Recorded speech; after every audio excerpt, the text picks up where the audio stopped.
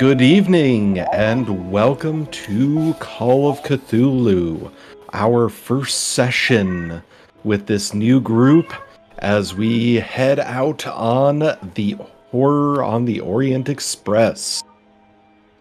So, for many of you, you are probably new to this channel and don't know all of us. Others have watched our previous D&D stream.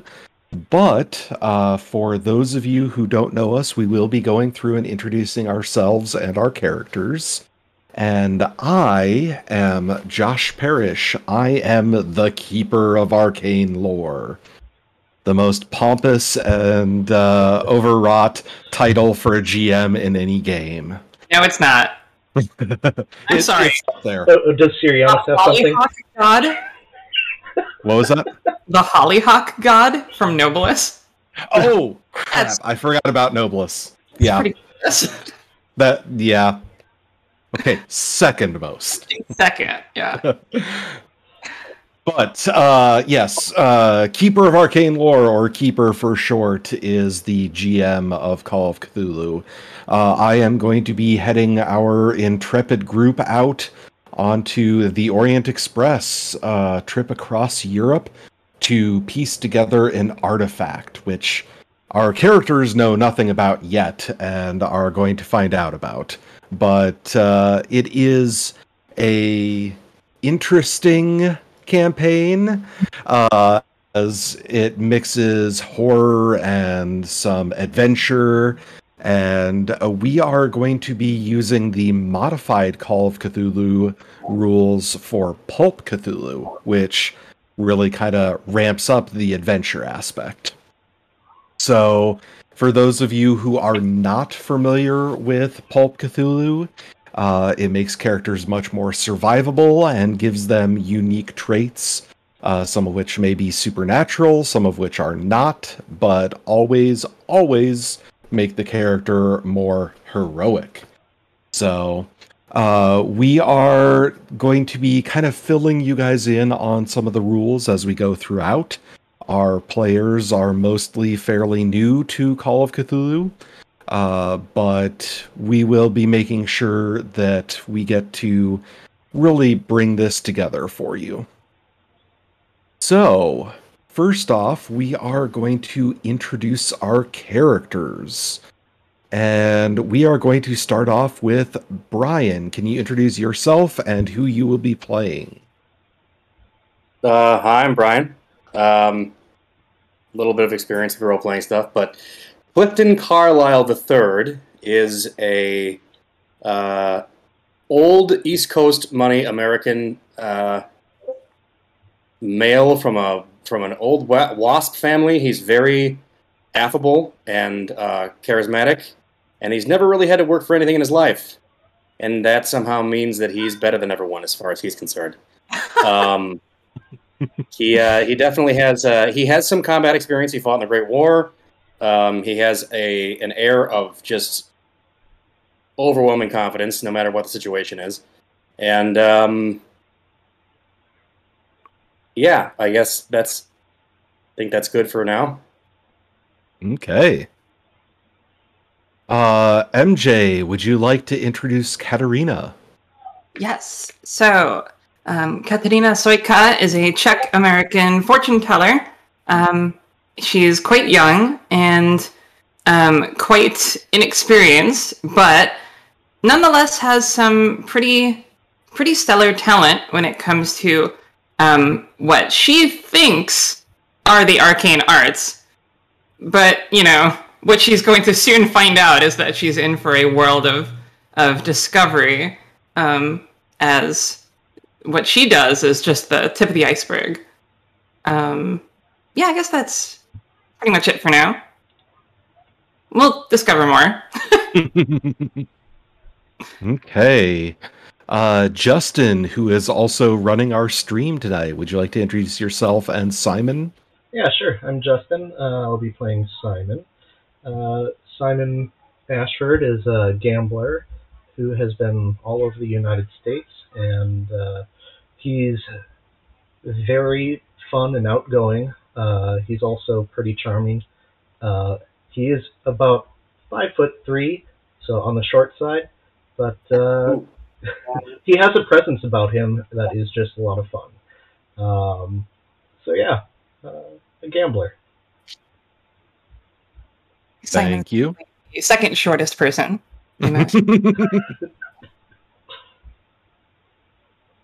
And last but not least, Ian, would you like to introduce yourself and Silvio?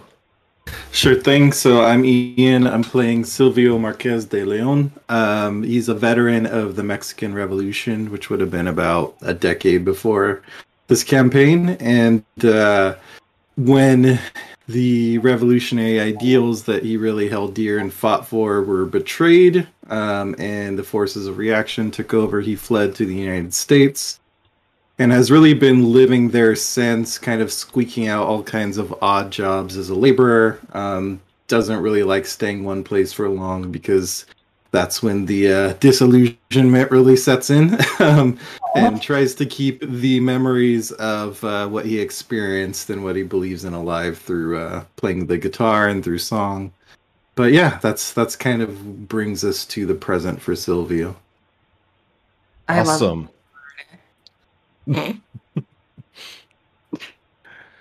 Well, those are our characters. However, there will be other characters going in and out sometimes. So just be on the lookout as you get introduced to maybe some interesting additions to the group.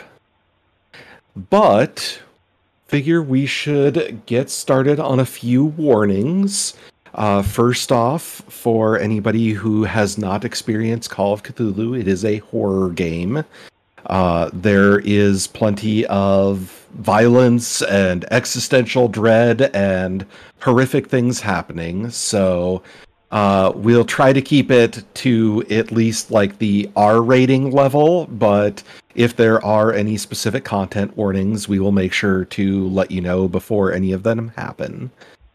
But on that note, things can sometimes get out of hand, and because of that, our players do have the X card. So if anything ever gets out of hand for one of them, they have the option of letting me know, and we will kind of veil it and move on. But with that, kind of a little heads up on the rules for our listeners who have never played Call of Cthulhu before. It uses a D100 system. Nearly everything that our characters are going to be doing are going to be based on a skill rating or a rating of 1 to 100. And at that point, when you declare that you're going to do something, you roll a D100. If you roll below your skill or attribute ranking, then it is a success. There are additional rules beyond that. If you succeed by more, you can have a hard success or an extreme success. But that's kind of the gist of it. Our characters not only have health, representing, how they are going to get horribly hurt throughout this, but they also have sanity, representing their minds breaking. And we will deal with insanities when they happen. But our campaign is Horror on the Orient Express. And first off, I would like to thank Chaosium for just putting out an awesome game and actually reprinting Horror on the Orient Express, which has been through a few different editions. In fact, over my shoulder here, I have the first supplement made for 7th edition Call of Cthulhu, which still used a lot of the 6th edition formatting, and is a giant box full of stuff. It's like 6 books, a whole bunch of packets, and just a ton of stuff, which is glorious, except it wasn't necessarily ideal for people to rifle through, and it went out of print a couple of years ago. and Chaosium recently reprinted it, and your friendly local gaming store will likely be getting copies in soon. So if you are interested in running this yourself, it is available on PDF, and the print edition will be available soon. If you have not played Call of Cthulhu before and want to start with your group, over my other shoulder, I have the starter box, which is a great place to start. Depending on where you catch it and when you catch it, usually about $10 on PDF or $20 in print, and we'll introduce you to the game and give you a whole bunch of adventures that you can run not only with your group, but even solo. So just a little plug for them because they are kind enough to help promote this stream. But they are awesome folks at Chaosium. But Horror on the Orient Express does start out in 1923. In fact, January 1st of 1923, our characters wake up the morning of January 1st, 1923, possibly a bit hungover after enjoying a party at the Janus Society in London, England. Some of them were brought there by their friend Professor Julius Smith. Others were brought there just as members of the Janus Society. And the Janus Society is a group dedicated to studying primarily European cultures. They are explorers and academics that have decided that the colonialism that is so popular in that day of age is kind of played out and doesn't really give any value to the world.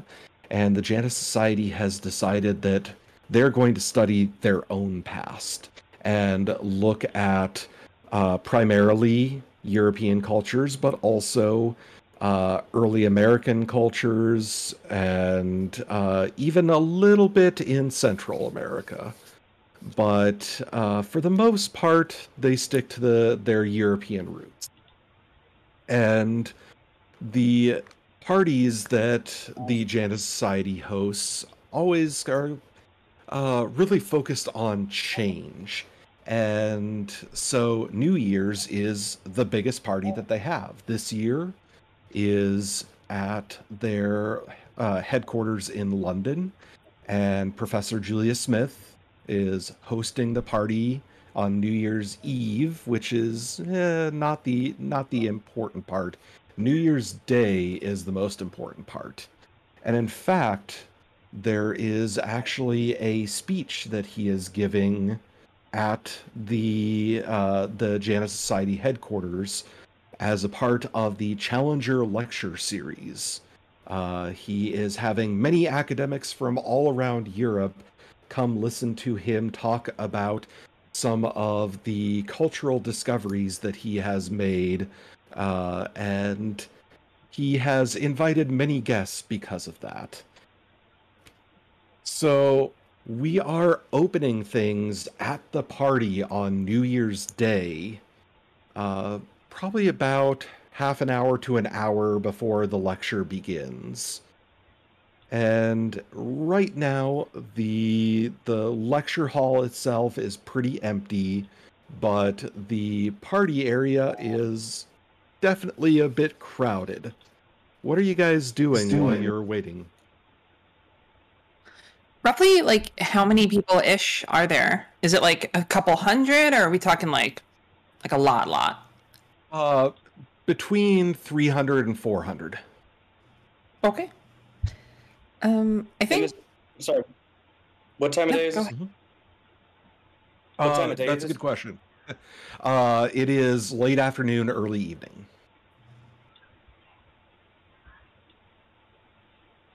I think Kat would be a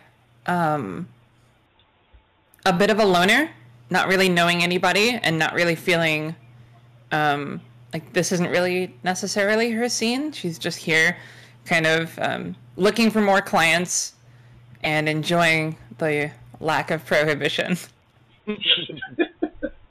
Oh yeah. So I think she's kind of like off in a corner, keeping quiet, keeping to herself, swirling a Merlot or something. Yeah, Simon is definitely having a great time. I'm sure he's found a center of people to converse with and joke around with, and yeah, he would be at the lively center. So wherever there's rowdiness, that's probably where he'd be. So actually, with that said, you definitely find a group of what can only be described as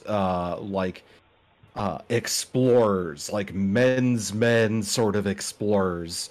And even though this is a gala and a lecture, they're wearing like just dirty, rugged vests and kind of grungy clothes, and they've got like adventurers packs slung over a shoulder, and they're chatting with each other, and they kind of get you over, and they start telling their heroic tales, which 90% you can tell is completely made up, but they are definitely the life of the party, at least right now. Yeah, I'd definitely be hanging out with them and trading fantastical stories, I guess. Trying to one up them. I don't know if I need to one up them, but maybe. Yeah. Clifton's over there at the same group and definitely trying to one up them. And he's probably about 2 brandies deep at least. Okay. Yeah. Well, what I'm going to do, since you are trying to one up them, is I am going to have you roll fast talk.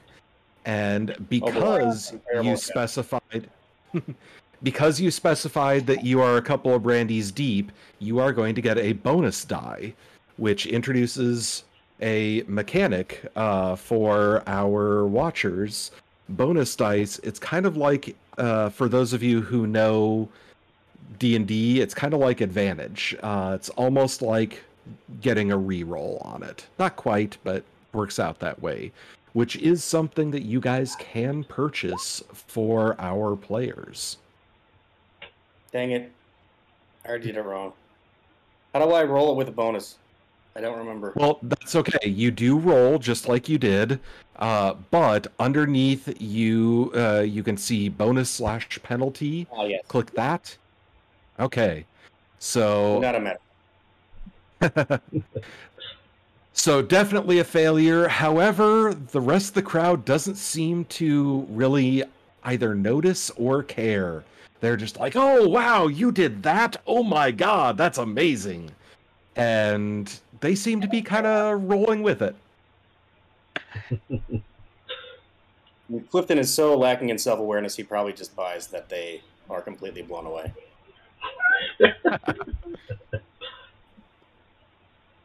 I think for Silvio, he's kind of wary of this type of crowd, and similar to Kat, kind of off to the side. If there's any like live musicians playing, he's probably watching them and simultaneously kind of keeping an ear out, trying to get a sense of like what type of people these are.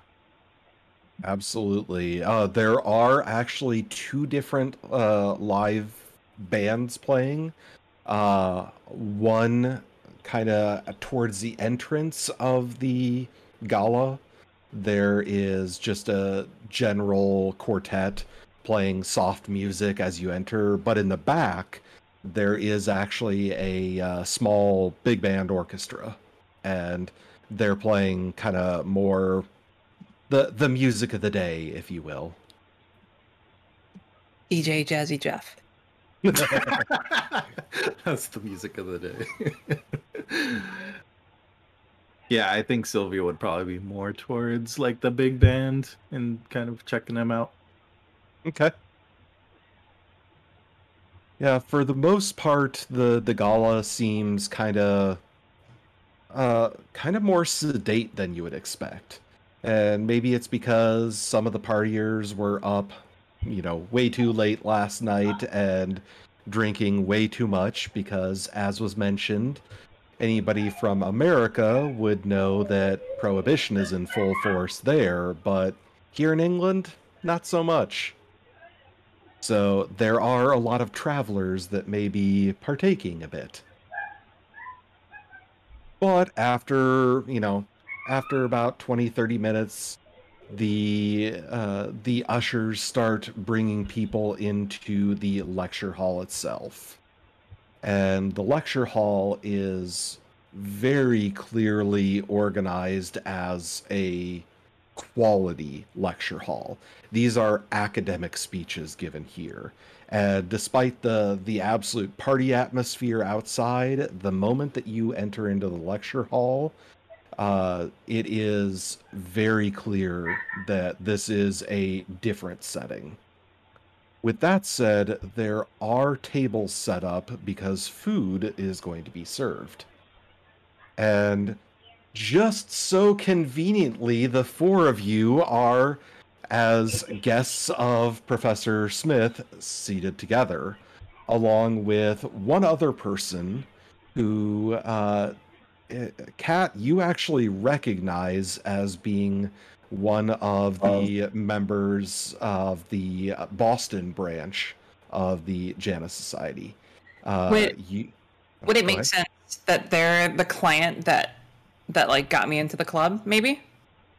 I was gonna say it is up to you if they are a client of yours or not. I think it would make sense. Okay. Yeah. So there are 5 of you seated at this table, and go ahead. We haven't really talked about appearances too much, I guess. I just wanted to mention that Cliff is very well dressed. And clearly moves in that type of clothing like he was born into it. Do we want to briefly go around and describe our characters?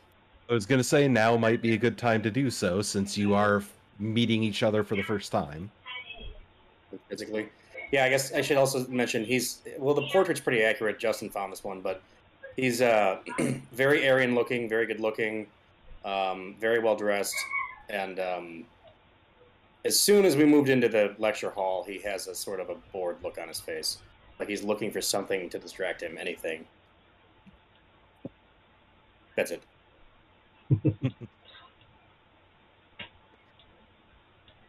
I'll go next. So Katarina has a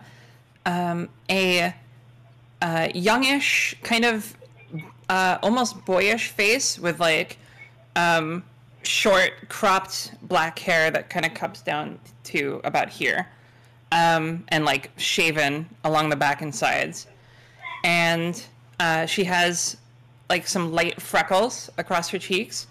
Very, very cute and dainty, very petite looking, and severely underdressed for this event. Like, very clearly not in the same wealth category as everybody else. At least not this guy.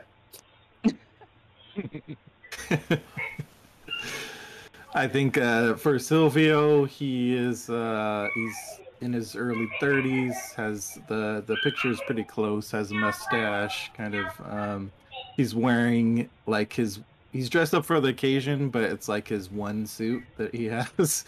And he definitely takes care of it, so it's not like it's like dirty or rumpled. It looks good, but it's definitely has some wear to it. You can tell it's like the one suit that he owns. If anyone sees his hands, that's the part of him that's just really like weathered and rough. But other than that, he looks kind of uncomfortable to be at the table, or at least wary with these other strangers. Yeah, Simon, he is short, as I'd mentioned. He's also sort of on the thinner side. He does have the top of his hair dyed red, so he's very audacious and he's very out there. Hair dye, 1923. Yeah, that's right. This is pulp, darn it. I want to look cool. But yeah, he also looks very well trimmed, but he does not walk like a gentleman, or he looks like he is very comfortable in what he's wearing, but it's not like he's restrained like a quote unquote gentleman would be. So yeah. Since you made me think about it, Kat is wearing a button-up black blouse with a bit of a collar, but like some fluff, and like a long conservative skirt. Cool. Okay, well now we gotta. I think Clifton's in a dark gray chalk striped suit with a gold tie and plenty of embellishments such as what's that? A tie pin, some rings, that type of thing. Cufflinks that cost more than my entire outfit. Yeah, and like what would probably be considered nowadays as maybe even like borderline obnoxious, trappings of wealth type stuff. Like just, yeah. I think Simon would be wearing like it would be a black suit, but also with a black shirt. But the inside of the jacket, it's like the red inner coat or whatever. So, yeah. Oh yeah, the crimson lining. Yep, exactly. It's got a nice pocket square too. Also red. Gee, what's his favorite color? It does match my hair, yes. Yep. And I think Simon would have, when we get into the lecture hall, he probably would have brought a bottle of whiskey from the entry hall. So. Oh man, I'm sitting next to you.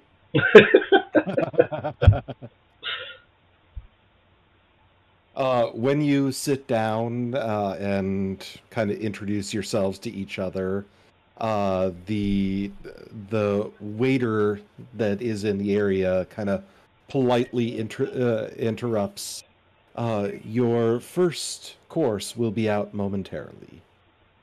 And within, I kid you not, like 15 seconds of him saying that, there is an army of servers that just begin flooding the hall.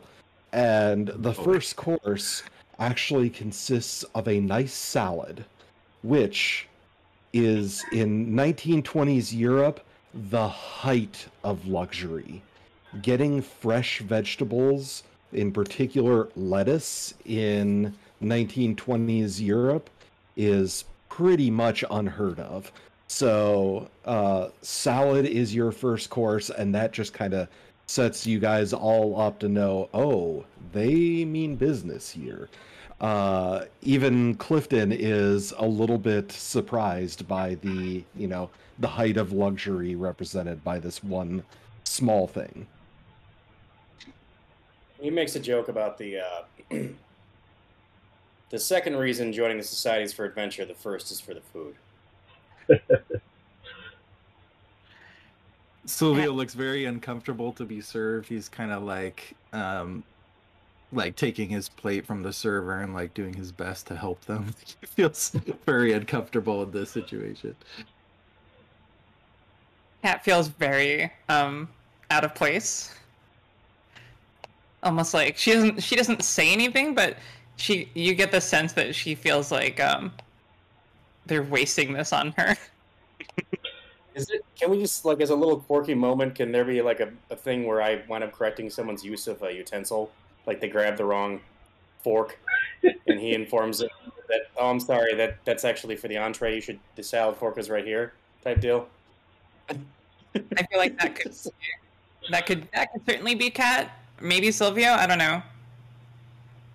What do you think? He does it in a way that it somehow doesn't feel offensive though. Doesn't feel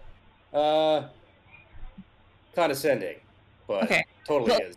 Let's say it's Kat, and she looks terrified for like a split second, and then realizes that you're not, that you're just being helpful, and she says, "Oh, thank you. like grabs the other fork and very, very quietly digs in. Of course. Yeah. I think So Simon would probably notice that both Silvio and Kat are feeling a little uncomfortable, so he will probably break the ice with some good stories or whatnot before the lecture starts happening, and also you just sort of introduce himself and see who everyone else is here. Clifton Carlisle III. I'm from Greenwich. Joined the society a few years ago, mostly for the adventure. After the war, normal life seemed trivial. Yeah, I'm Simon Ashford. I'm here for just to have a fun time. Everyone in the society seems to get round everywhere, and it's fun to see what everyone's up to. Yeah, just here to relax and have a good time, and I guess hear some people talking.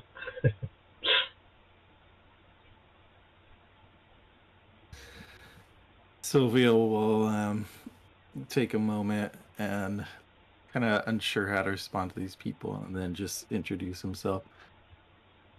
Silvio, I'm not sure why I'm here. It's I guess it's nice to be away from the suffocation of America for a bit. You, sir, seem like a man who's lived a storied life. Sorry, that was Many, so good. many stories, not all of them happy.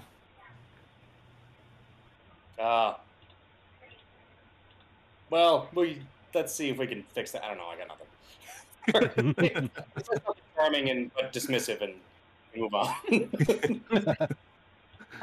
There's a brief moment of silence as all eyes fall on Katerina, and she says nothing, and then she realizes that everyone's waiting, and she says, "Oh, me!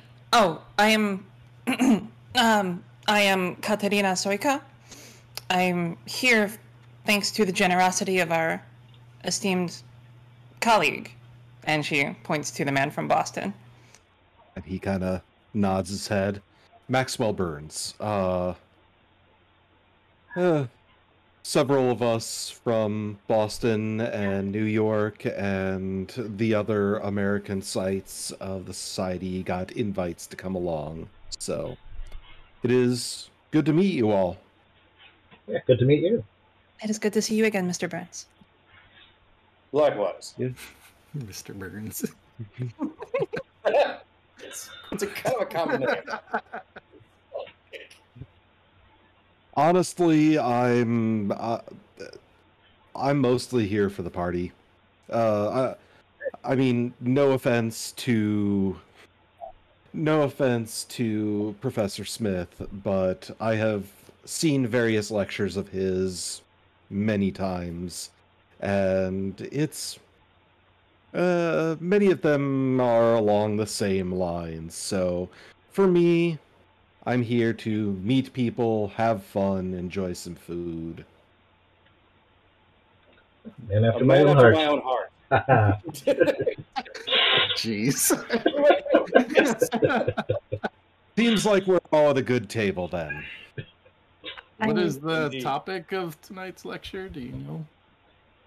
I would assume it is something along the lines of some ancient Roman dig site or some, late Dark Ages discovery.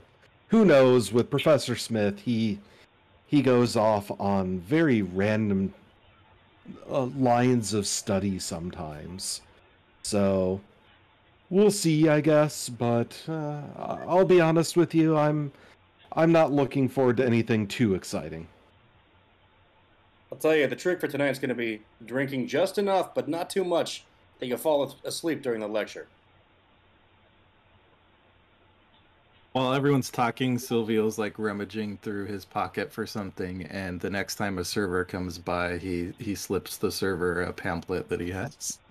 Is that a communist pamphlet? That's totally a communist pamphlet, isn't it? Since I'm not since I'm not really engaged in the conversation, can I spot that? Yes, you can roll spot hidden. Sweet. Ian, how stealthy are you trying to be with it? I wouldn't say I'm trying to be too stealthy. It would be more like, that's a good question. I wouldn't necessarily be trying to hide it from the people at my table, but maybe people in general, so I don't get the server in trouble. Okay. So in that case, I am not going to make you roll for this since it's just kind of more of an under the table sort of thing. But Do I not? yeah. I got a failure.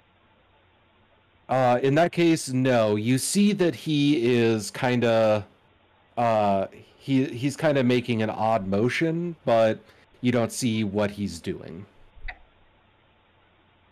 I don't say anything. Okay. And not long afterwards, they bring out the soup, which is the next course, and an announcement is made. In 5 minutes, Professor Smith will take the stage, and his lecture will begin. All right. How's the soup? It is unsurprisingly excellent. I want to know what's in the soup. Really testing Josh's. Yeah. I want to know your knowledge of 1920s soups. It is a seafood chowder. The seafood chowders of the era were primarily whitefish and mussels and things like that. But this one is actually has some additional fish to it, including there is what you assume is tuna in it, which is a bit on the expensive side at this time. See, did my knowledge of the soups of the era pass? Well done, well done.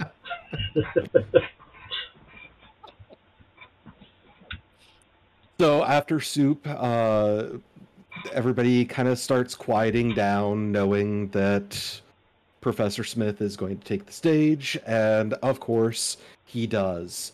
And Professor Smith is a fairly large, very jolly fellow. He is a man of, we'll just say, extravagant tastes. And it is clear he has enjoyed many of those tastes in his life. He has a very bushy, wonderful mustache that is stained a little bit orangey by tobacco smoke. In particular, for those of you who have met him, pipes and cigars both are his vices. He does not smoke cigarettes. He finds those personally distasteful, but he doesn't judge other people that smoke them. But he really prefers pipes and, in particular, cigars from South America. And he comes out and he has one of those cigars in between his teeth, and he's kind of chewing on it, and he waddles a bit with the help of his cane up to the front of the stage and bellows out a "Good evening, everybody." And instantly the room just kind of is set at ease. He has a presence about him that just feels friendly. I've brought everybody here on our wonderful start of a brand new year to talk about something unusual. Our New Year's lectures tend to be a bit on the boring side, wouldn't you say? And, there's some spattered laughter in the crowd, and I have decided that we're going to make things a bit more interesting this year. This year, we're going to talk about hauntings.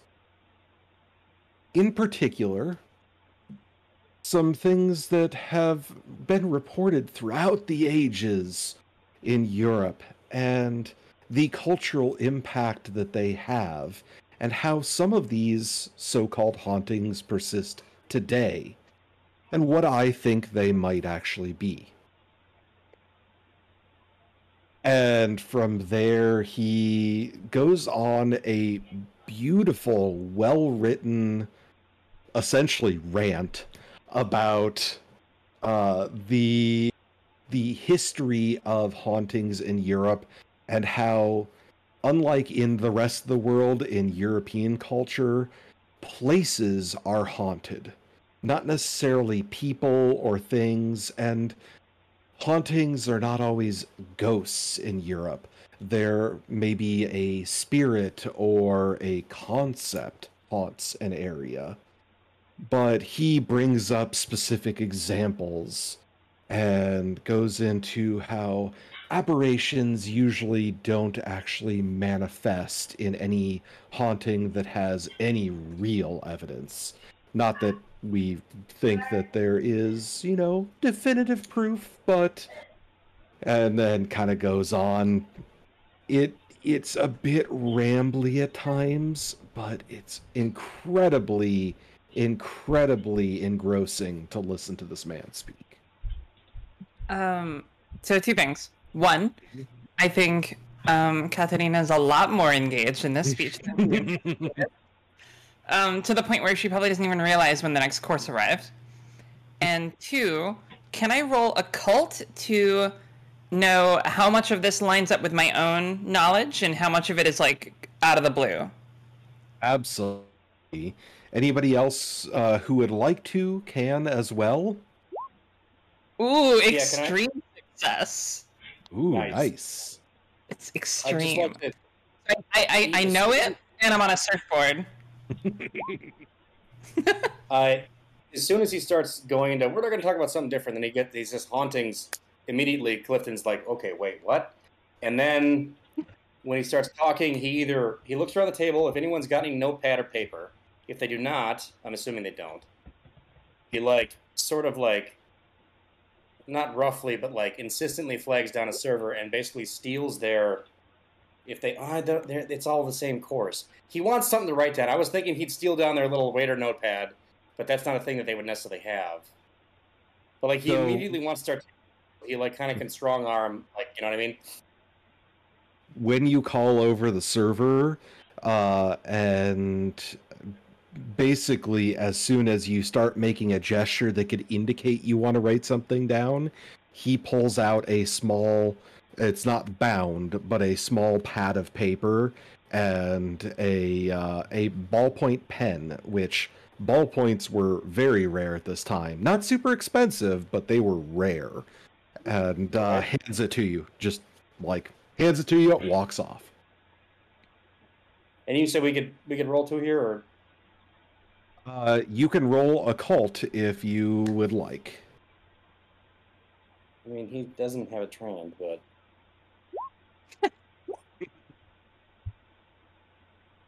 he rolled the same as me. And Silvio, you're just kind of listening in. Yeah, definitely. I think he's so skeptical of occult stuff, he wouldn't even worry about that part. But he is interested in this idea of ideas haunting a place. Mm-hmm. And you can tell that Professor Smith is a skeptic himself. He's not saying that, oh my god, ghosts are everywhere, but talking about kind of the history behind them.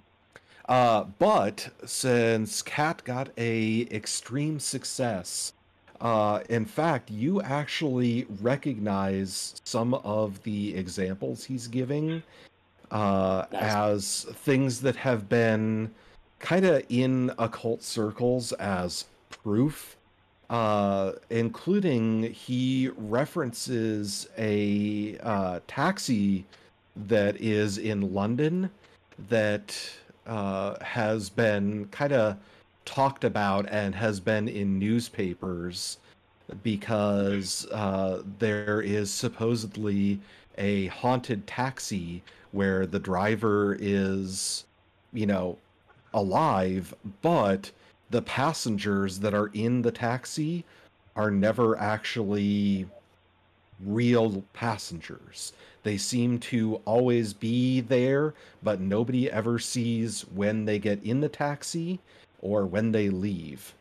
So this one he kind of glosses over, but it is a particular note to you being in London right now. Like, this guy does know current events. Everybody else can tell that Kat is just like engrossed. Side note, we're talking about automobile taxis, or are we talking about still horse-drawn type deal? I don't remember what the proliferation of combustion engines was at 1923 in London. It could be either, but internal combustion vehicles are becoming common in London. It's definitely not in every family has one sort of situation, but the streets are definitely clogged with them. Of course, it is London, so. Mm-hmm.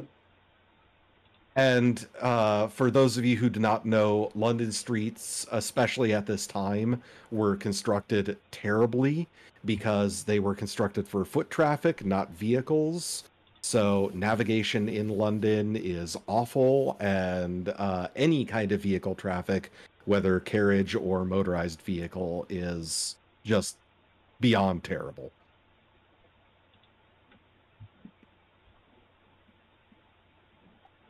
But he does make it through the lecture. The lecture is actually fairly interesting, despite some reservations some of you might have. And after the requisite applause, Professor Smith leaves the stage and begins going to some of the tables to meet and greet with folks. And after just, a few short trips to different tables, he does come to your table and shakes all of your hands and asks your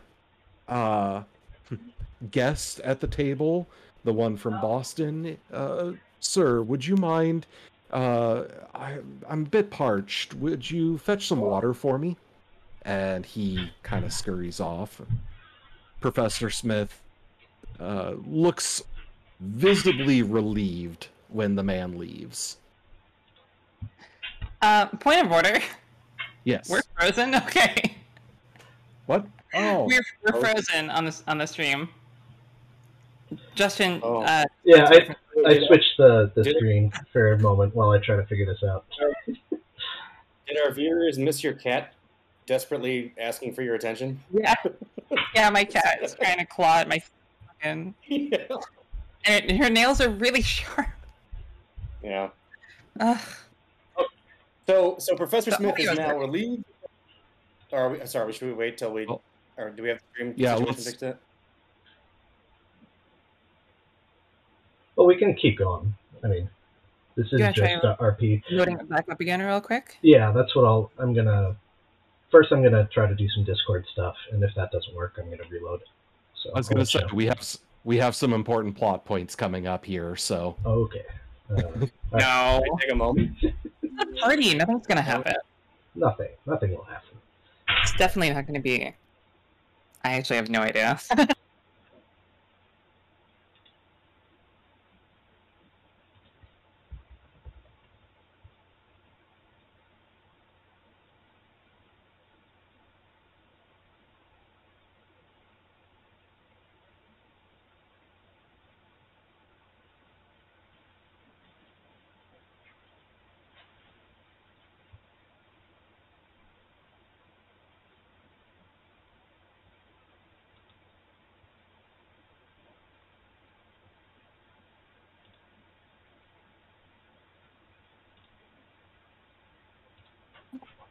Okay.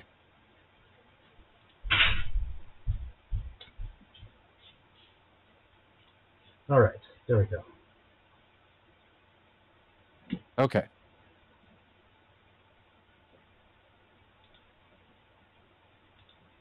And of course, Brian has left us. Oh no. That's okay.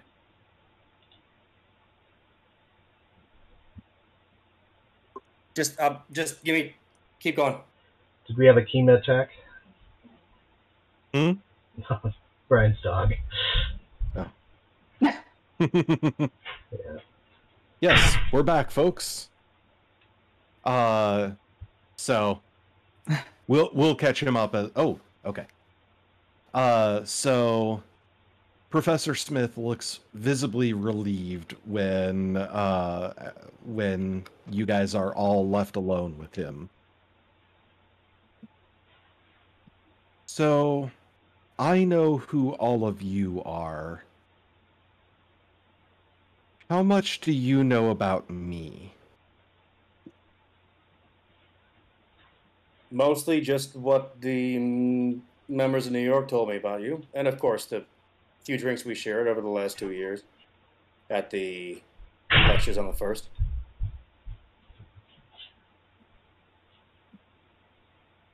If I'm to be completely honest, sir, very little. But I've found your speech engrossing.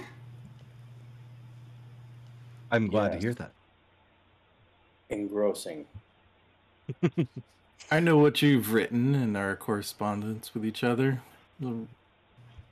That means I know about half of you, but not the other half, which is actually meeting you in person.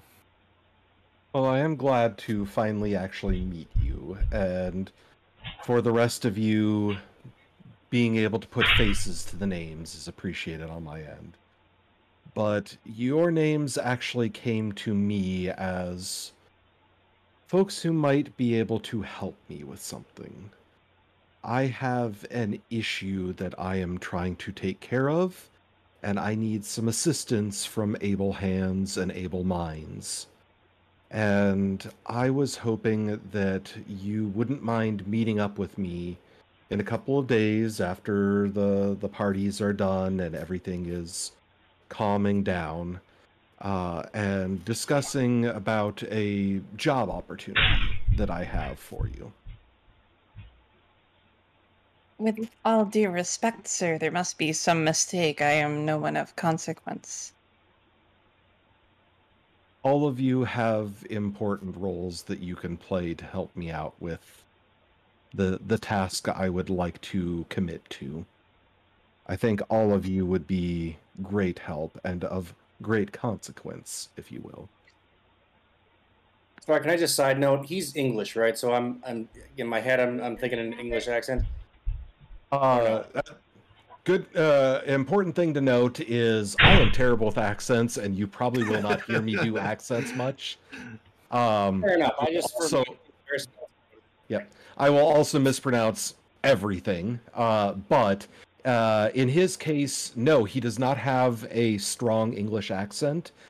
He has spent a lot of time in, well, really all over the world. And while there's a faint English accent, it's not prominent.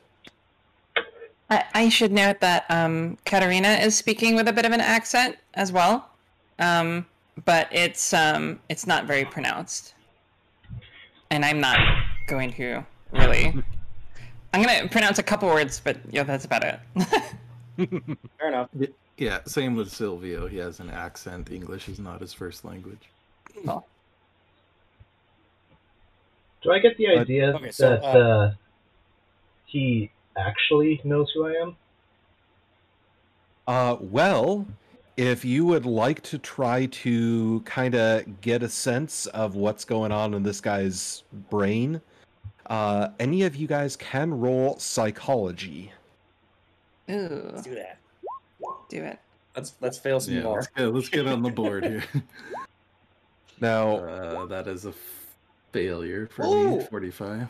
I got a hard success. Yeah, that's my. one thing to remember, and it's not necessarily for this roll, but you can always spend luck to bring your roll down, which would make it a success potentially. But in this case, This is not a super consequential roll, though, so I'm not going to probably do that. But I got a hard success, so I don't care. Yeah, we have 2 hard successes and a regular success here. So, Simon, you're pretty sure that he does seem genuinely interested in you guys, and you guys specifically. You're not sure past that, but the way that he's talking and carrying himself, he does seem to know who you guys are and interested in you guys specifically. For Clifton and Kat, you guys definitely get the same idea, but also there is something about him that is indicating an air of true desperation, like almost verging on fear sort of desperation. Oh, good. Now, for those of you... So I'm sorry. I guess so. With that, long, meaningful glance at the professor, and then one by one, I'm now reanalyzing all of my companions at the table because clearly they are in some way as important as I am. That can't be the case. There's no way. I mean, same plane, maybe not. Obviously not the same level, but right. Yeah.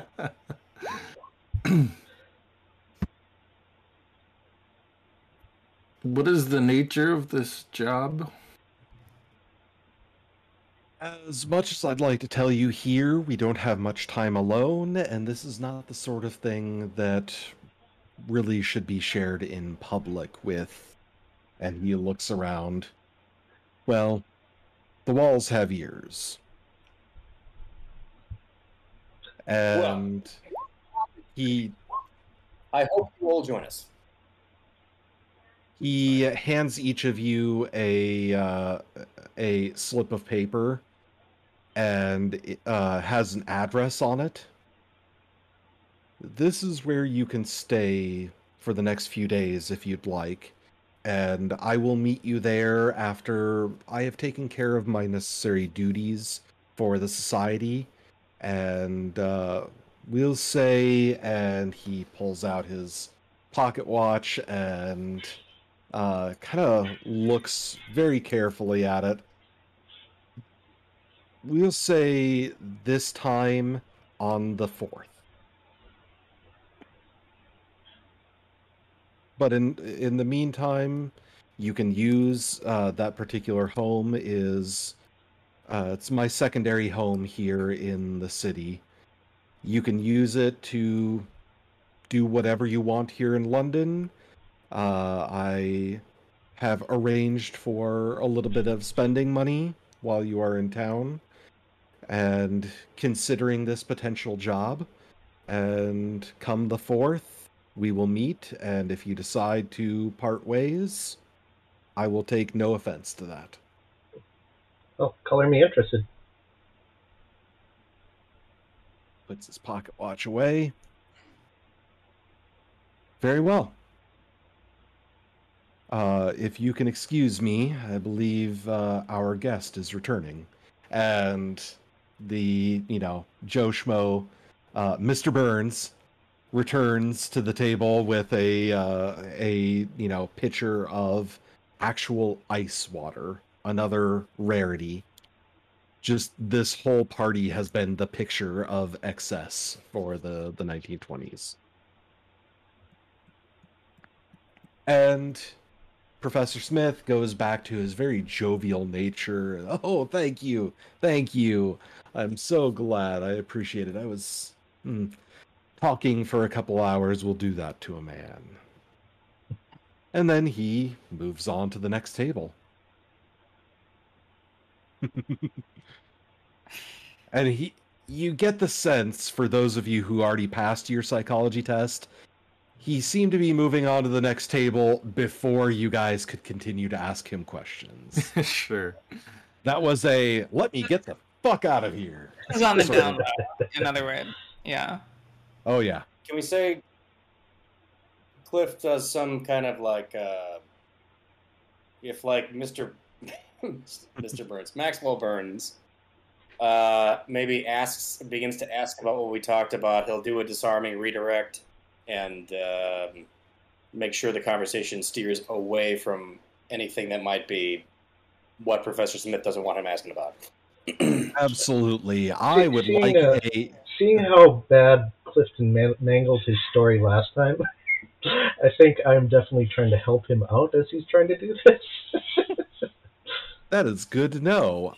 So, I am going to have both of you make a charm roll, and because you sure. are assisting each other, it's both of you are going to have a bonus die. Meanwhile, while they're doing that, Josh, Mhm. Katarina has a bit of a nervous tick, and her knee is like what, like she is fidgeting well, I shouldn't say like crazy in a Call of Cthulhu game, but she's fidgeting quite a bit. That's Pretty fair. sensitive here, right?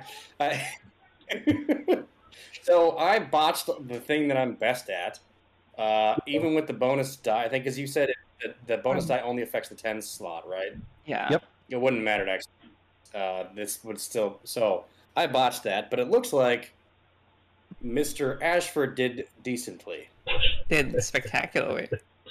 Now, Yeah. one thing to keep in mind, you can always spend, since you only failed by 3, you can spend 3 luck points. That's not very much, and turn it into a success.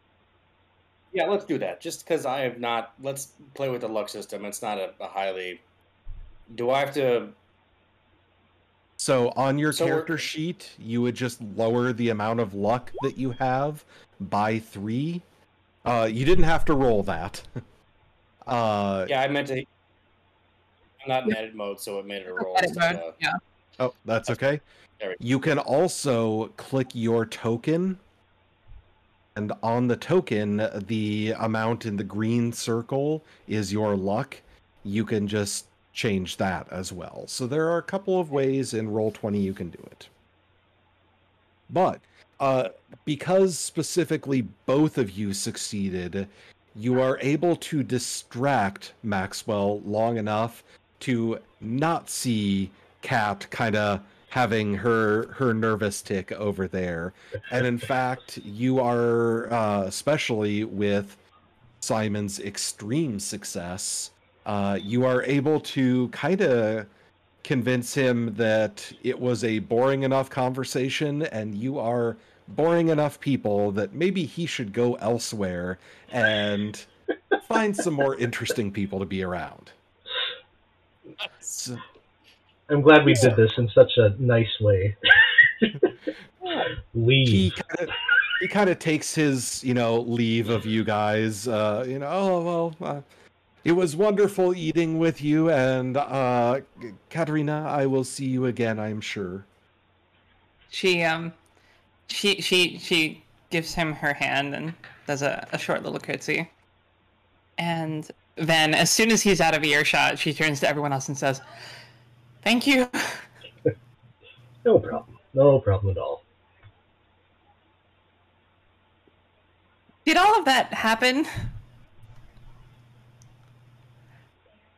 It did. Yes. Okay. I Are you assumed I came here for a reason other than a lecture, but I still don't know what this means. Katerina sort of composes herself for a moment, and you see her like fall into a different persona, and she well, we are all meant for things beyond our did. comprehension. Thank you for the note. I love you. Well, Perhaps. Okay. Hmm? Did you see Uncle Brian there? Something arrogant. He says something arrogant. Insert arrogant Go on. comment here. Have fun. Perhaps, if you would like your fortune told, I could help elucidate you on that purpose. I don't know that word. I hope I used it correctly. Pretty sure you did. Yes, I did. Actual writer.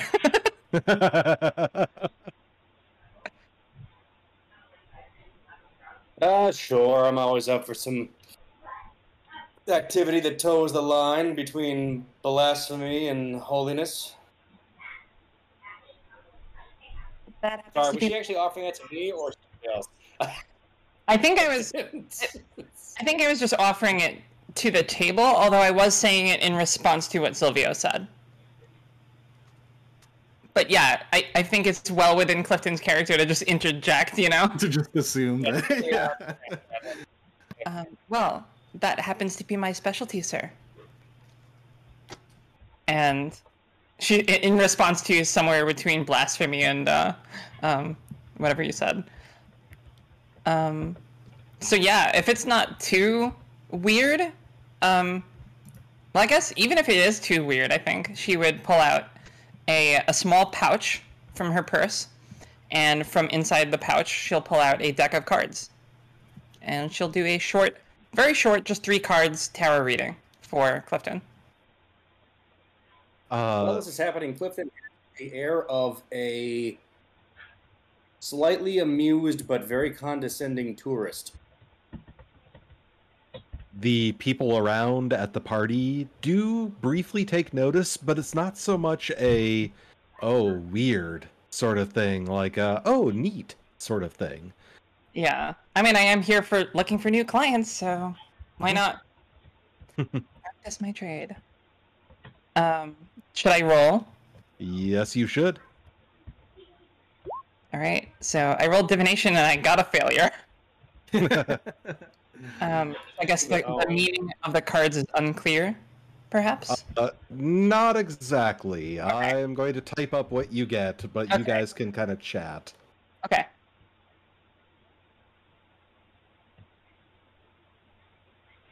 I think Sylvia would be watching this kind of skeptically and seeing if, not necessarily like shenanigans, because it's not like it's like a card trick or something, but just trying to like suss out whether she's the real deal or not.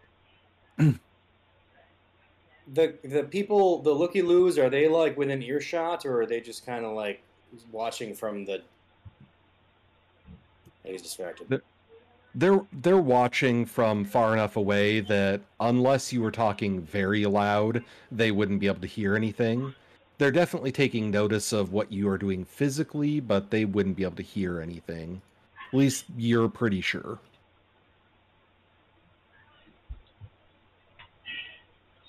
Well, I have to say, this table placement is quite serendipitous. You 3 are an eclectic and interesting group of people.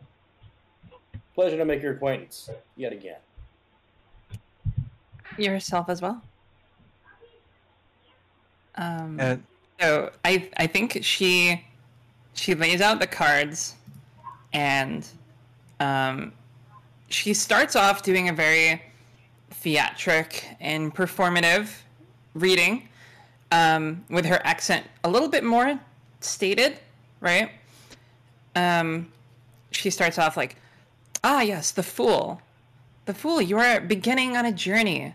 You are an innocent, free spirit, and there is this new opportunity for you. But you are not yet in full understanding and comprehension of what this journey will entail." And then she flips over the next card, and her face just pales. And she recovers and says, "It might be tough. There may be threats that you might face, something ominous, but you will make it through." And then she flips over the third card and just like, again, like pales, and is just like,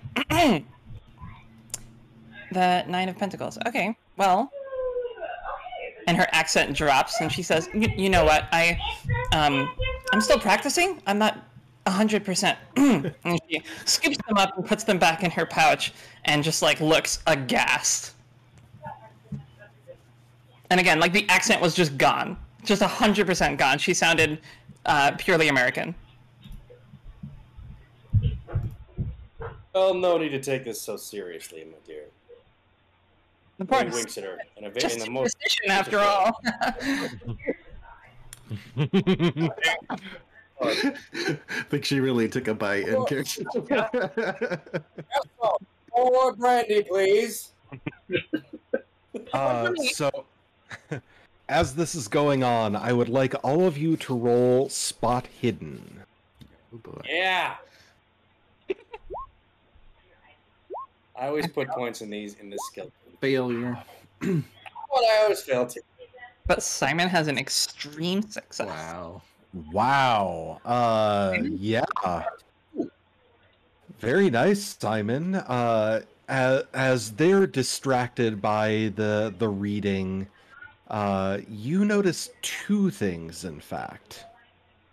You notice, one, there is something that was underneath the table over near Clifton. You didn't see what it was, but you caught movement out of the corner of your eye there. You also notice that one of the looky-loos, if you will, seems to be taking particular note of your group. He appears to be a Turkish man, wearing a fez, which, for those of you who don't know, very common in that day for Turkish men to wear. Wearing a fez and a nice suit, seem to be paying a little bit more attention out of the looky-loos, if you will. But after you know the reading is done, he seems to just kind of and then walk off.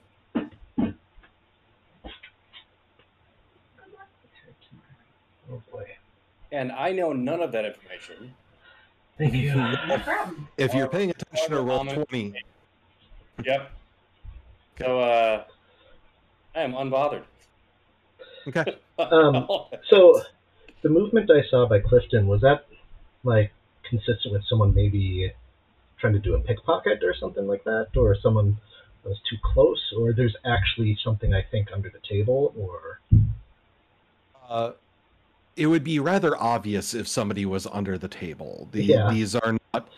These are not incredibly large tables, and the runners don't go all the way to the ground. But there was definitely someone or something that was moving down in that area near Clifton's feet. I guess I'll take a closer look. Just sort of lean back a little bit so I can get a better angle. Whatever it is gone. There's nothing there now. Well, I'll note that Turkish guy at least. But I don't need to say anything right now. Okay. And clarification, that address, I'm trying to remember the professor gave us, that was for the place we can stay or the place we're supposed to meet him? Both. Oh, Both, okay. Yes. Even better. This place you can stay, but also our Sure. It was his like pied a terre. Was that it was like his second home or something like that? Yeah, it was the second home in town.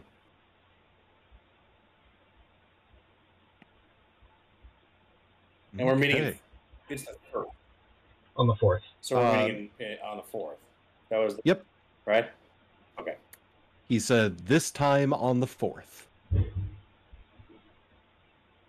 And it's, can we just quantify? Are we talking like, is it like 5 o'clock, 6 o'clock, like?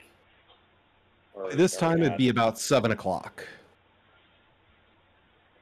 It'd be about 7 in the evening. And is the kind of event still going on, or are people starting to wrap up? What's the mood like? The lecture it has completed, so it's kind of transforming back into more of the party atmosphere.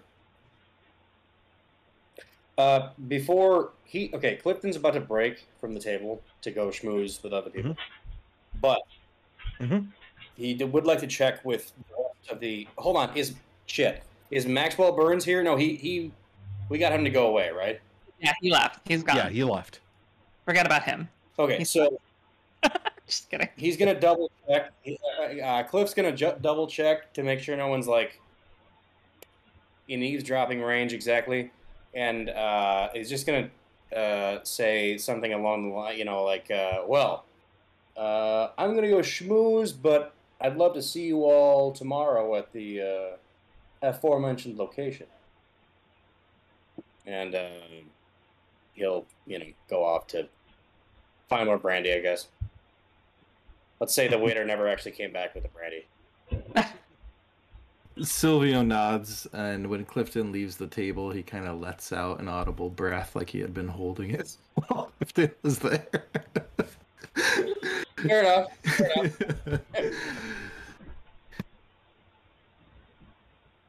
Mr. De Leon, what do you make of this? I don't know what I make of it exactly. It seems very mysterious. And I don't know much about this society either. Do you? I must say I am relatively in the dark as well.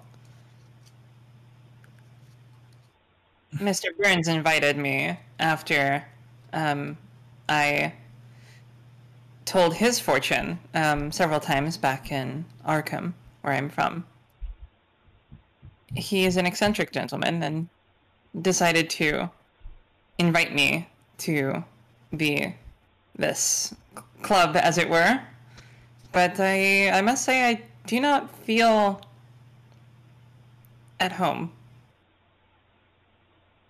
I know the feeling. I find these types of societies are often excuses for men to guard their secrets from those they think are lesser. No offense. None taken. Well, still, it's a job. It intrigues me. It's true. I certainly could use the money, she says under her breath.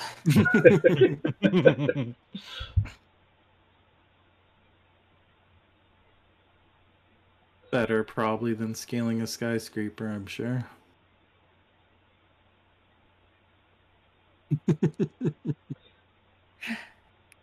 Do you all think you'll stay at this place he told us about? Yeah, like I said, it does intrigue me, so I don't see why not. At least to hear him out. Plus, he's footing the bill. Can't argue with that. Kat glances very quickly at the bag of tarot cards, like poking out of her purse, and then looks back. Yes.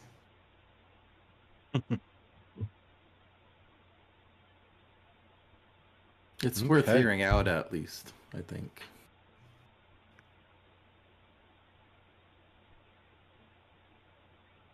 So, I am going to share with you guys map of London. So, at the party, it kind of winds down after a while. As I said, some people are still hungover from the day before, and some people are partying a little too much.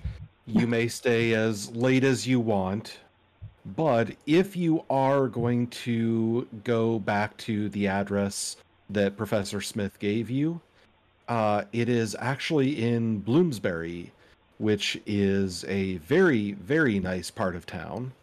Not terribly far from some of the nicest hotels and gentlemen's clubs, not in the adult sense that we know them today, but in the 1920s style of gentlemen's club.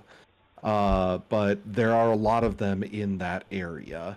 And his secondary home that you are offered stay at is not extremely large, but it is able to comfortably fit the four of you. So, who all is going to be staying there?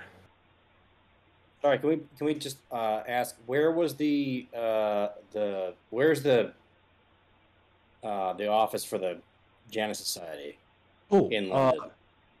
That is actually it is on the southern tip of the Soho neighborhood, so not terribly far away. So we're just going like up there. Yeah. Well, I mean, based on sorry, to answer your question, based on everything, he's probably staying in a posh hotel. Okay.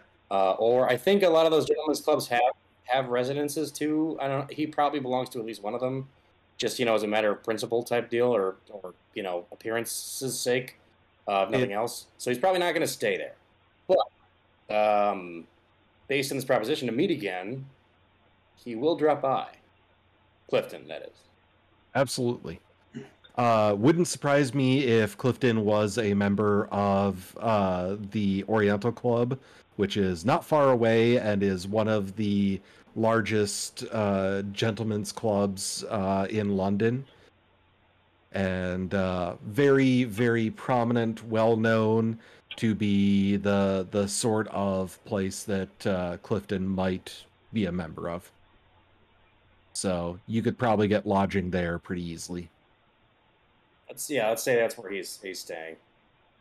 Just for appearance's sake. Yeah. I mean, he can't be slumming it. Absolutely. He's a member of the Carlisle family. He has appearances to keep up. Kat will definitely be staying there, as it's undoubtedly much nicer than the seedy hostel that she is currently in. Yeah, same for Silvio.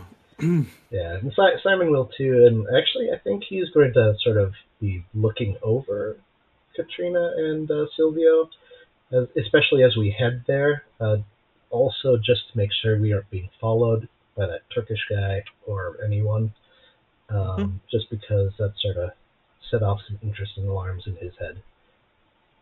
Okay. And nobody else nobody else noticed the Turkish guy either, right? That was solely Simon's thing. Yeah. Okay. Once I just want to make sure I'm. Yeah. Well, once we get to the place, I'll let Silvio and Kat know, but and sort of close-lipped until then.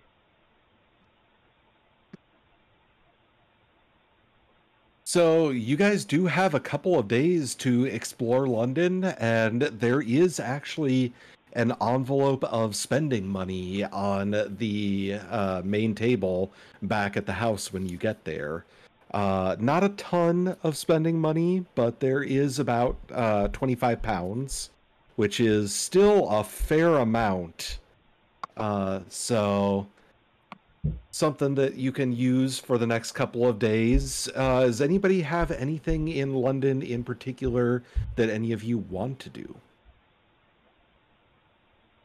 So there is this contact that I made up, Cynthia Berwind. I don't want to hold up the whole campaign though to do it. I don't know. I just say he looks her up and we do it off screen or whatever. I don't know. I just No, we absolutely can do that. We don't have to do it off screen. It is something relevant to your character, so. Let's see. For Cynthia, you do look her up, and it takes you a moment because you look her up under the name that you first knew her as. But now that she is married and has a different name, you're like, and you do find her in one of the early directories. London at the time did have directories that were like phone books, but just addresses, because not everybody had phones and phone books really weren't a thing. But some of the businesses and higher class people could be found in certain directories. Called public directories. So you do go to one of the libraries and find her pretty easily. Doesn't really take any rolls. She is actually So she is staying in, it would be in the Chelsea area of London. Are you gonna just drop in or send her a telegram or? What's the what's the proper way to? I suppose that like an announcement would be appropriate, right? And dropping in seems like a uncouth thing to do with a proper English lady now, right? That would be more like. I mean, he would know. I'm just saying, Clifton would know.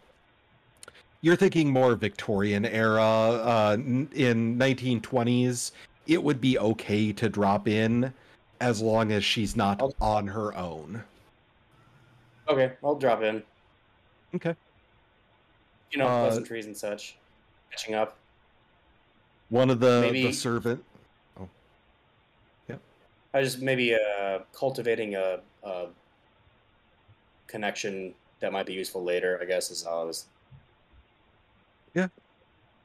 One of the servants lets you in, and her husband is there.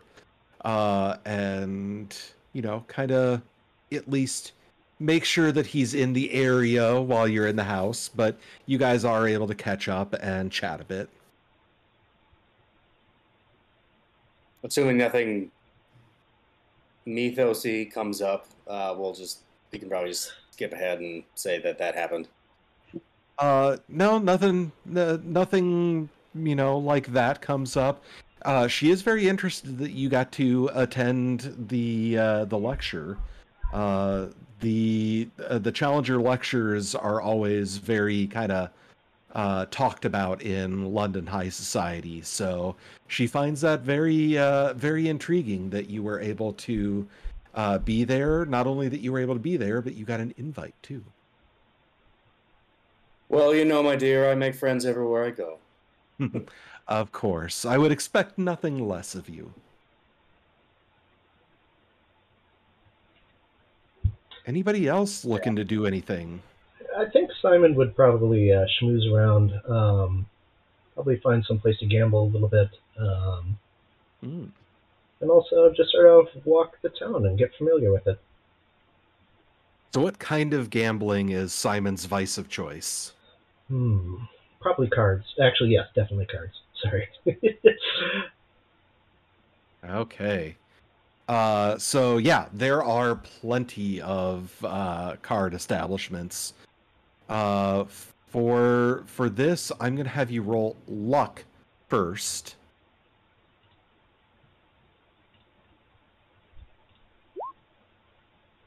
Ooh. So you've got an extreme success for your luck roll. The cards are definitely in your favor. One of the up and coming card games of choice in London at this time is good old fashioned 5-card draw. It was not the most popular in England, but around this time it was starting to become popular, and you're having a heck of a run. Do me a favor and roll psychology to see how well you're able to, see through people's lies and bluffs. So a hard, yeah. Go ahead. Hard success, yeah. Sorry. That's okay. Yeah. Man, you are really on a roll tonight. You are seeing everybody's bluffs, and you are actually making such a run of it that it is politely hinted at that maybe you should find another establishment to gamble at. Yeah, that sounds fine. And actually, Simon, he's not like lording in it. He's actually, it seems like he's sort of surprised at how well he's doing. And he like tips really, really heavily to the dealer, to the serving people, and and he's just trying to make sure that no one has any hard feelings or whatever, and buys everyone drinks around the table. So actually, he probably only comes away with, well, he'll still come away with a bit. based on successes, but he's trying not to make any enemies either. So that is a tough one, but you since you were gambling at establishments that aren't really, the rough and tumble sort, you are at least able to walk away with all of your limbs intact and about an extra 15 pounds or so in your pocket, which is not insignificant. That's, a few $100 for the rest of you. Well, okay. Anything else? yes. So what everybody else sees is at one point, probably the next day, maybe 2 days from now, Kat just kind of like takes like an overnight bag sort of deal and just heads off and says, I'll be back later. And I'm just going to message Josh what she goes and does. And unless someone like follows her or something, that'll be it. DM player conspiracy, I like it. Getting started. She's being a little secretive. Sure.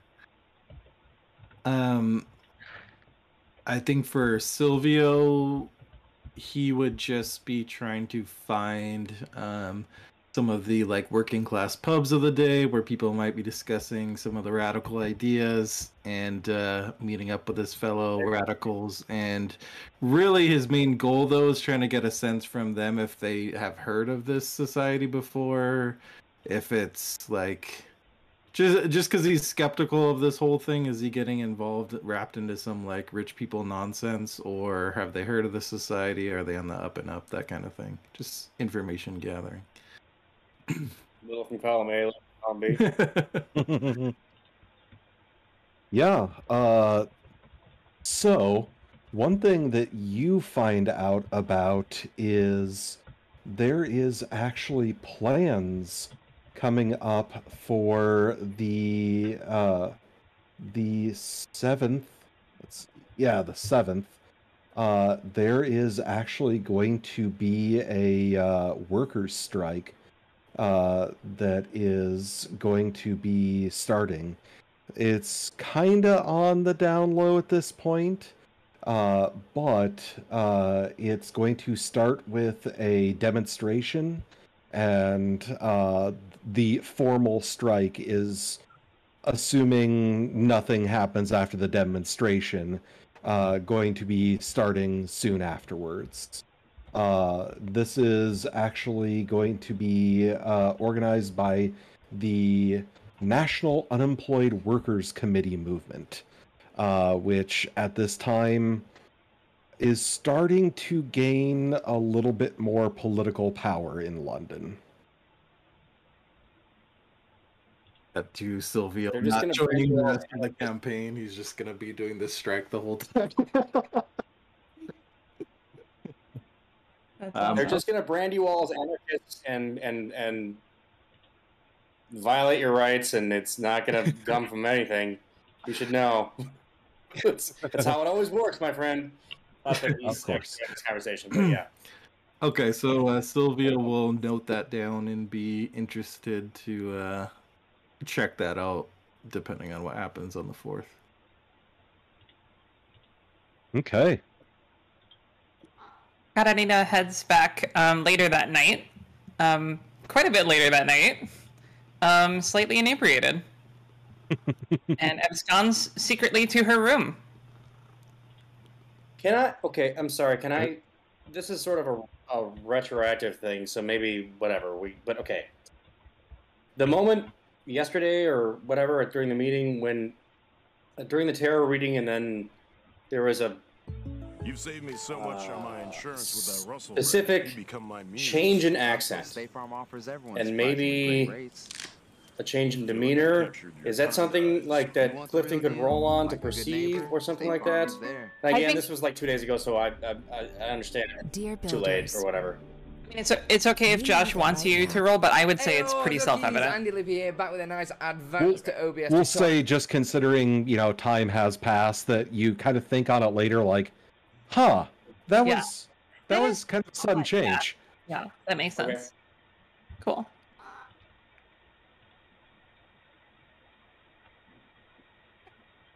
Okay. People in chat says, I've never been sober in London either. It's not a city suited for sobriety, I would.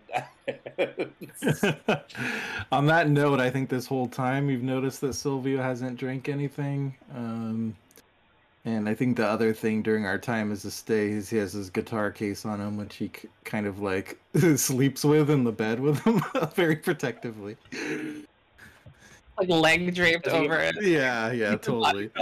Does he ever pull a guitar out of it and play it? What was that? Does he ever pull a guitar out of it and play said guitar? No, I wouldn't say at the house. No, you God, it's got a 45 Thompson in it. That was or the Desperado, like full art. Yeah. Just you wait. Oh yeah. So, is Silvio the type of person that, the girlfriend sleeps on the couch, the guitar sleeps in bed? He's just very used to being on the road and like having things kind of protective nearby him, and that's like the most prized thing. That makes sense. It makes sense. It's like having your dog sleep with you, except for it's a guitar. It's exactly the same. Okay.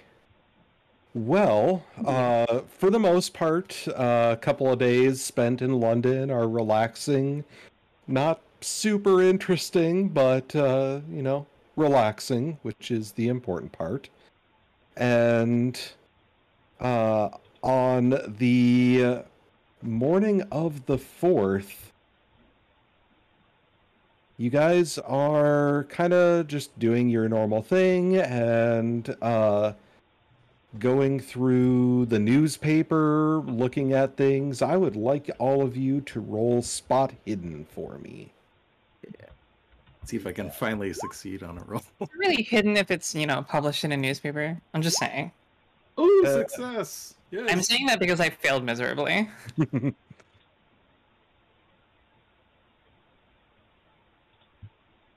So, let's see. Okay. God, what? Okay, Silvio's the only one that got it. Well, all of you are at least able to come away with a really interesting headline. On the front of the Times is "Man dies 3 times in one night." Let's see. Okay. So just shared the article with you guys, but Ian, Silvio does come across another article that is on the 3rd page of the Times that something tells you might be kind of important.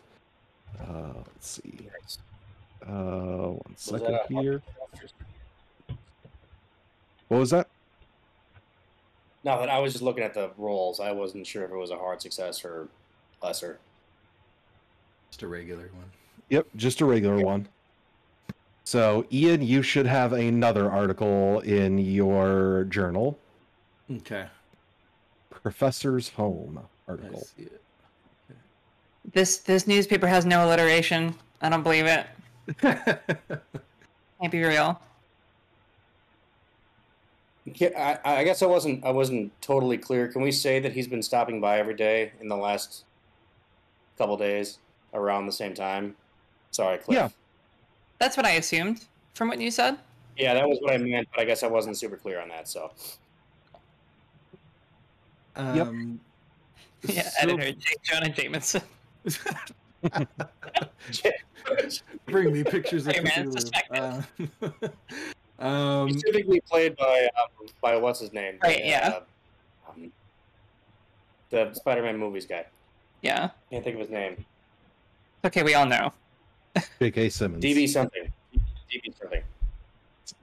Yeah, Simmons. J.K. Simmons. You're right. Not DB at all. J.K. Simmons. You are correct. You see Silvio reading the paper, and he kind of does a double take and kind of shows the page he's looking at to all of you and says, "It looks like our mutual friend made the paper." That is not usually a good thing. The professor, his home apparently burned down. This is strange. Is he dead? Are we not in his home? His other home. I guess his primary home. Yeah. He has multiple homes. So John is lucky for that because death by smoke inhalation. It says here that he's missing, and the authorities are looking for him. Well, hopefully he still drops by. Does that mean the authorities will be Does that mean the authorities will be looking for him here? It's likely. Well, should we contact this?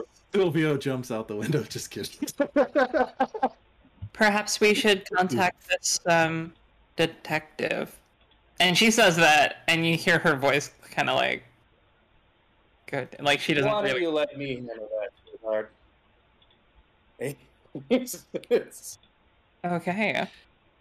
In a very condescending, but again, charmingly condescending, but condescending way. He's just like, yeah, why don't you let me handle that, sweetheart? The rest of you, maybe take a look around for clues or something? I don't know.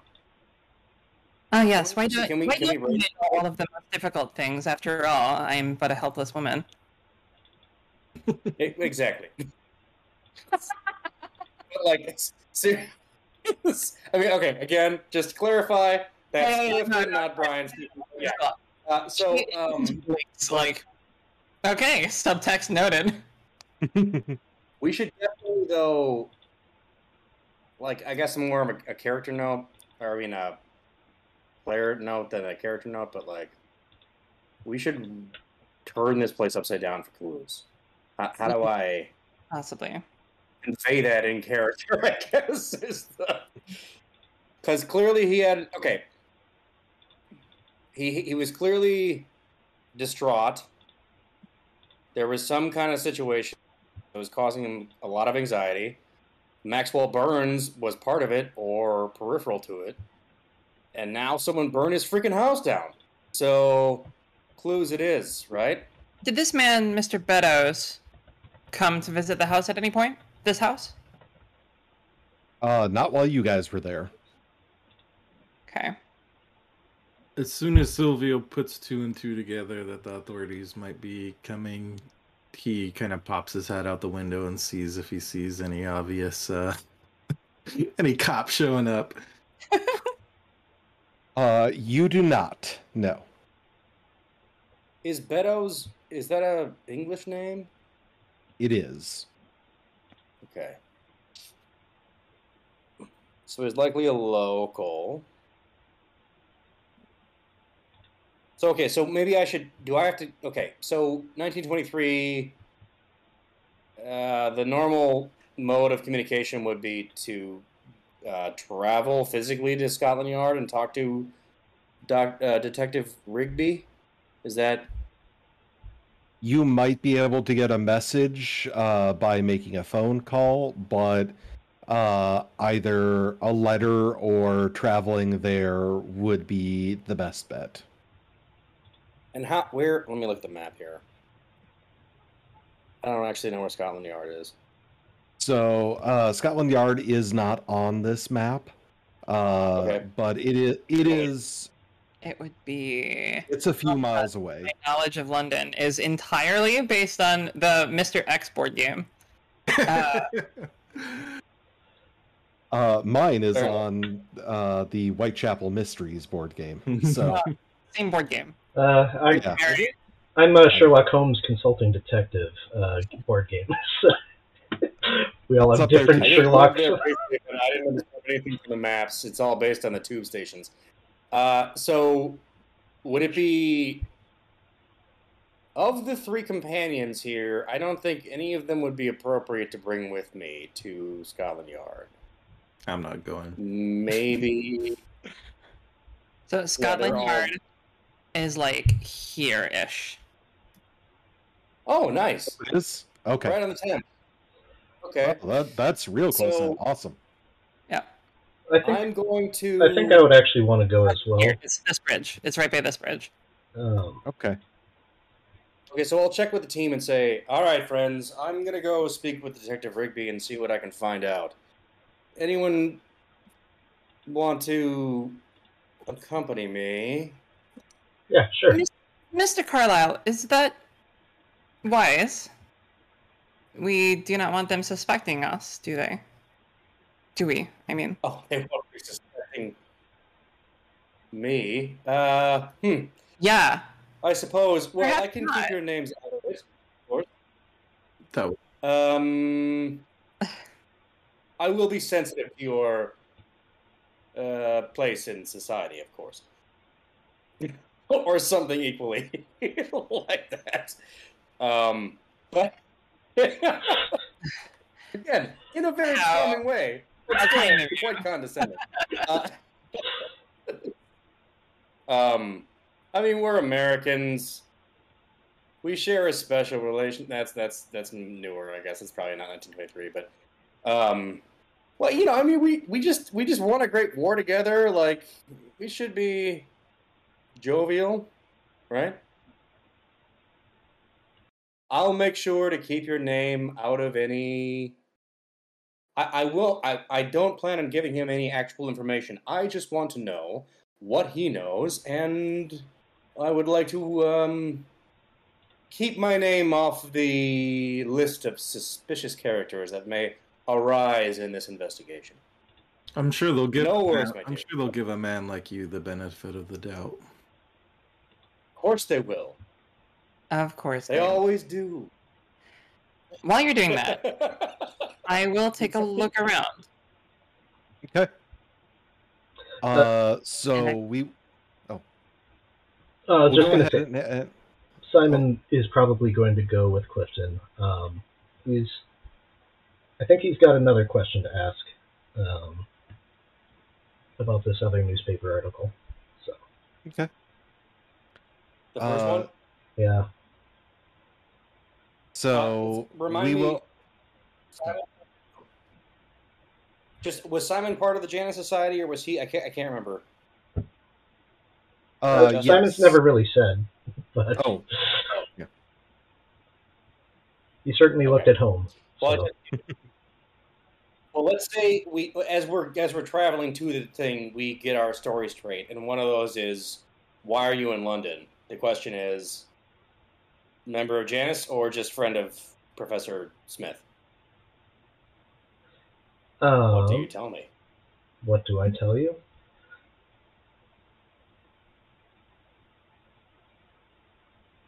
Yeah. First of all, I'm trying to think of what I would answer, and also what is the truth.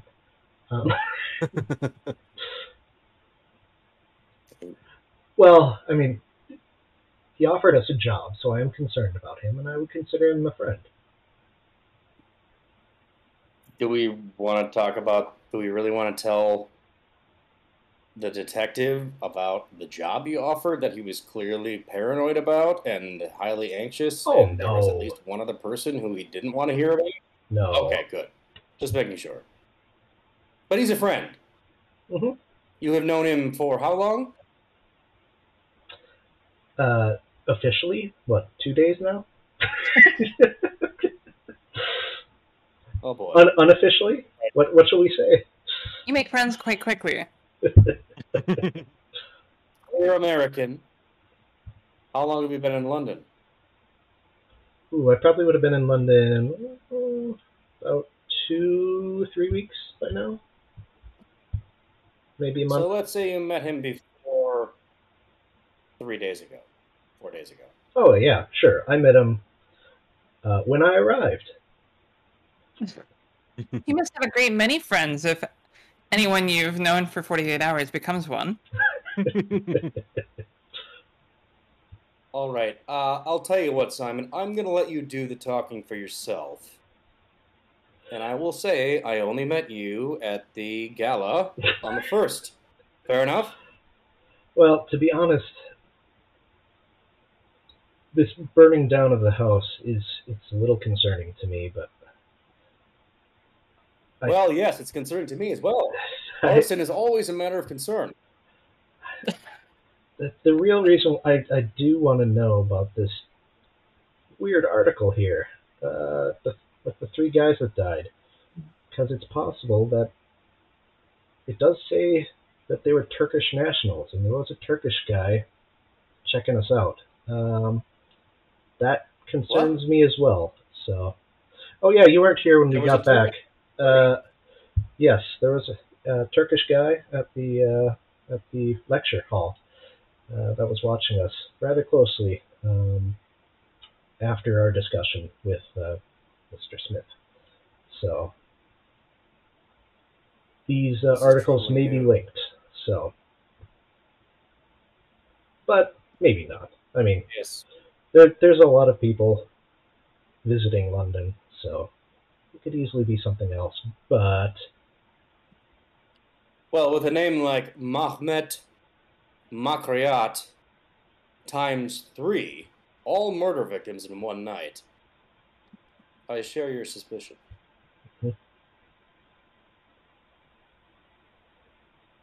All right. So, well, I think in general we're going to be on our own with these conversations, but just, keep our friends out of it and try and keep your details vague. Sure. Easy to do. Okay. Well, you guys do make it to Scotland Yard, since it's actually not as far away as I thought. It's just a quick walk. And when you get to the front, there is essentially kind of a receptionist type person, a greeter, that he looks like he's probably, the overworked, underpaid, and really, really annoyed that he has to be the one here doing the bookings and answering questions. And looks up and sees 2 very well-dressed and clearly aristocratic men kind of there. I am probably wearing my bowler hat just to keep my flame red hair under wraps for right now. Okay.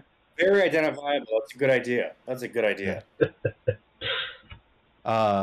This officer immediately kind of straightens his uniform. Good afternoon. What can I do for you? Well, I guess good morning. What can I do for you, sirs? Hello, sir. Very flustered. I am Clifton Carlisle III. I'm here to speak with a Sergeant Detective Rigby about recent disappearance. Oh, is this about the Professor Smith case then? It is. Yes. Let me fetch him. And he just kind of scampers off, and comes back after just maybe 2 minutes. Yes, if you could follow me. And he kind of gestures. And he leads you down a hallway to one of the front offices. And it is clear from the way the building is set up that there aren't many offices. So the person that you are about to speak with, probably well respected within the police. I actually probably wouldn't follow. I think I'll let Clifton do this, and then I'm just gonna see what I can do about this other one. Okay. Oh, so you're staying out by the reception? Yeah. Justin? I'll talk to a different police guy, get a police sketch of what I think, and see if it's the same guy. Okay. Oh crap! I gotta handle it myself. All right. Well, Clifton is led into the office, and there is a man in a vest. Suit jacket is kind of draped over the back of the chair he's in, and a whole lot of papers strewn across his desk. And he looks up and he looks tired. He looks like he probably hasn't slept in a couple of days. I was told that you're here to talk about Professor Smith. I am. I'm sorry. I need a table talk moment here, Josh. Yeah. So how do I want to charm this dude right out the way. Before anything, I want to be disarmingly charming. Now, I don't know how that works mechanically. I know, you gotta, I don't know how to do that exactly with my role-playing skills, so to speak. But I want to, definitely put him at ease and make him think, just by charisma, that I couldn't possibly be an actual suspect, right? I mean, I'm a well-to-do, East Coast WASP. I mean, I'm Anglo-Saxon, all this stuff, just you know what I'm saying? Mm-hmm. You know what I'm saying? But, I don't know how to... So in Call of Cthulhu, it's going to be an opposed check. You will want to obviously roleplay as best you can, but roll charm, and he has a roll on his side, and you want to roll better. Okay. Well, we'll say, it's a pleasure to meet you, Detective. I'm sorry, should it be Sergeant or Detective? What's the right way to address you? Well, in my case, right now, Detective Sergeant. Well, Detective Sergeant. That is my rank. I am Clifton Carlisle III. I have an acquaintance with the illustrious Professor Smith. Mm-hmm. And I read in an article this morning that he was missing and that there was a very troubling account of an arson. And I felt immediately that I should come to the authorities and share what I knew. Is that good? Can I roll that then? Yep. God, come on! All right. So that didn't work. Let's see what he rolls. Whatever rolling the opposite of hot is, that's what I've been doing all. Cold. You've made a couple of rolls, but if it makes you feel any better, he fumbled his roll as well. So you fumble, but he rolled a fumble too. Hey. He is clearly very tired, but just you'll have to excuse my brusqueness, but spit it out. What do you know? Of course. Well, I met as a... sorry, and again, side note, Janus Society is not secret at all, right? It's a well-known, No. There's no reason to hide that. Okay, so... Well, I am in town for the annual Janus Society Gala, and he gave quite the interesting speech about hauntings a few days ago. And he spoke with me briefly at the table that I was with a number of new acquaintances. I don't remember their names. But I will tell you that he seemed in good spirits. He was very jovial.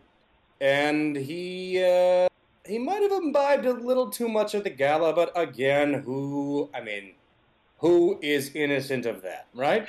Didn't. Am I right? Sorry. He did invite me to stop by his... Oh, shit. I already started the sentence, so I can't. He did invite me to stop by his secondary home in what, Blooming something? Bloomsbury. Fill in the blank. And Bloomsbury. Though I have not seen him there. I'm afraid that's all the information I have on hand. Of course, I'd be Delighted to ask questions, and I very deeply hope that he is found unharmed, because he is a leader in the realm of academia. And a good friend of the family. Well, myself at least. But you haven't seen him in the last day. No, I unfortunately have not seen him since the first. Is there anyone else who has seen him since then? He and his manservant have both been missing. Oh my. Well, if you are staying at his secondary home, we are actually going to be sending men over there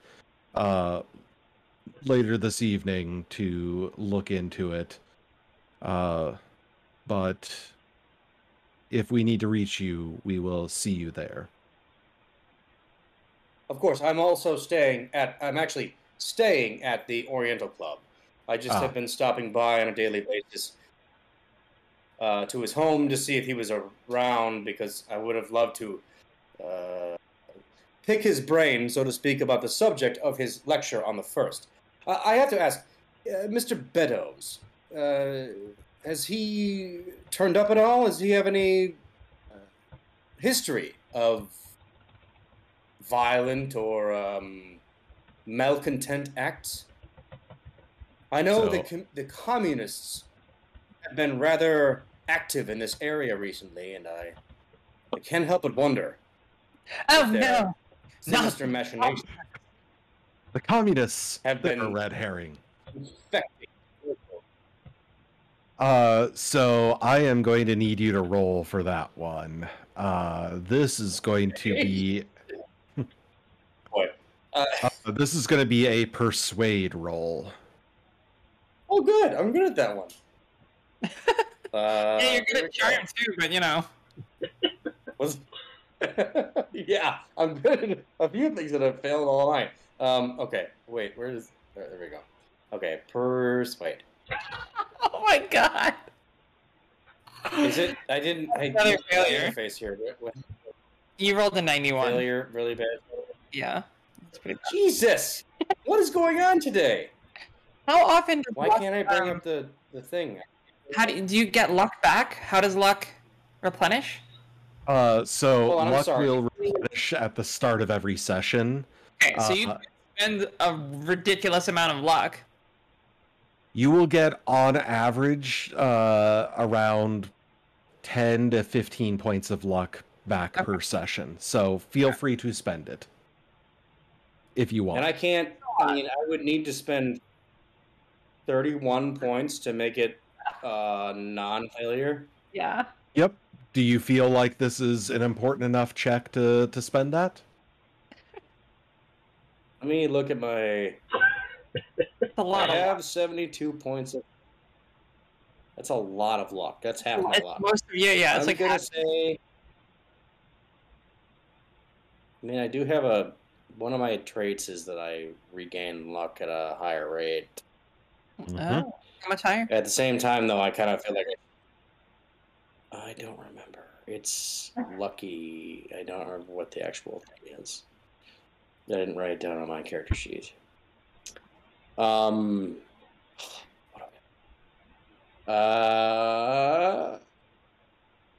this one ride. Let's see how this goes. I failed my save. Like you are being persuasive and charming, but he's just so frustrated that it like right. He's just done. Yeah. Just like I got no deal with this. I got no time for this American mofo who's had a silver spoon in his mouth since he came out the womb. Anyway. Yeah, exactly. And by the way, Lucky regains an additional 1d10 luck points at the beginning of each session. Okay. So, good to know. You gain back a lot of luck. I failed it so badly, though. Like I feel like it's just. I kind of gotta let the fates hand me what they're gonna hand me. So yeah, he's just kind of tired and annoyed at that information is being looked into.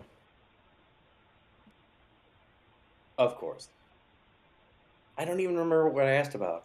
Was it? It was Mr. Beddoes. Was that what I was asking about? That's what I was. Okay, sorry. It's just we had this long conversation about the. Anyways, okay, go ahead. All right. Well, of course, if there is anything else that I can help with, you know how to find me at the Oriental Club. I think I'm going to go look up some old friends. It was a pleasure to make your acquaintance, sir.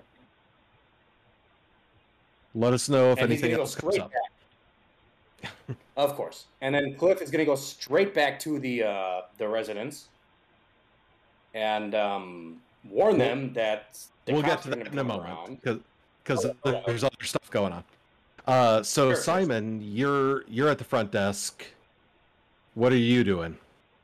So basically, I think I would ask to see someone about this article. I'll even pull it out and point at it and say, I've seen a suspicious-looking person around, and I'm wondering if this, if it might be the same person. So the front desk officer, I mean, very clearly rolls his eyes at this. Yeah, I understand. This is really far-fetched, but it's yellow rag muck. Ignore it. Currently, we believe that it's a simple issue of some rogue that is just has other people doing business under his name, and the three of them died, and I wouldn't worry about it. Okay. Yeah, you wouldn't want a description of this guy? I could probably get a good sketch of him for you.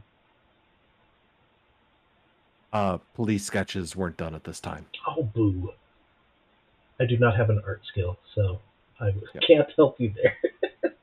If you give me the description, I can pass it on to the detective in charge, and he can get back to you if he has any questions. All right.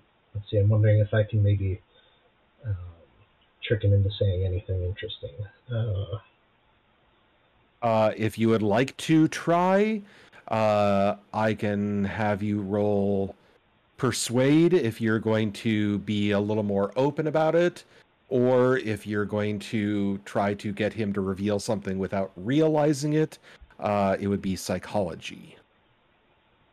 So how about them criminals?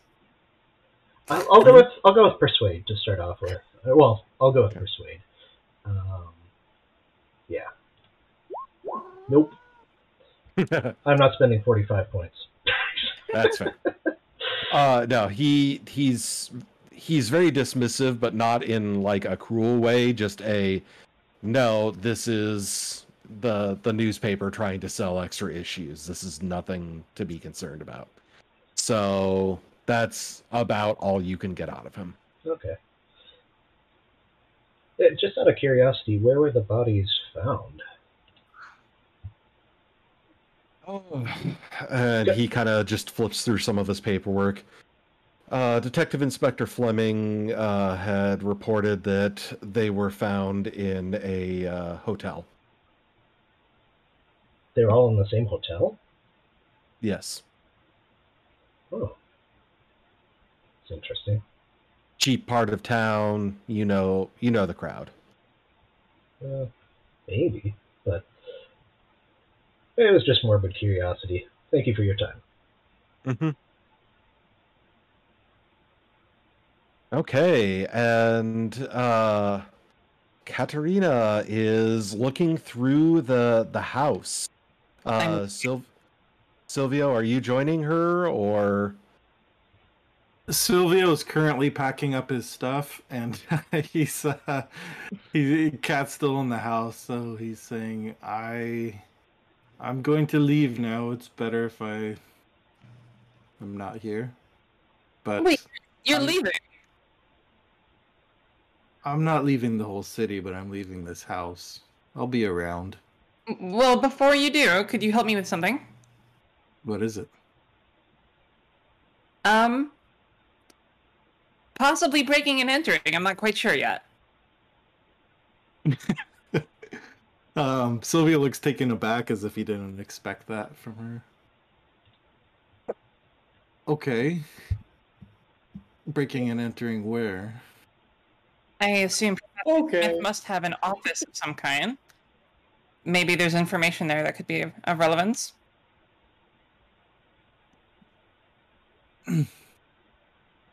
The office. Sorry, this is clarifying out of character. The office where? She was saying like there must be an office somewhere in the house. Oh. Yeah. I can help you look before I go. So I will help look if there's some kind of office in here. Thank you. After all, I'm but a helpless woman, and she rolls her eyes. Very clearly making fun of Mr. Carlisle. Here. I see a theme forming. I'm sure there are some who would think so. We searched the house.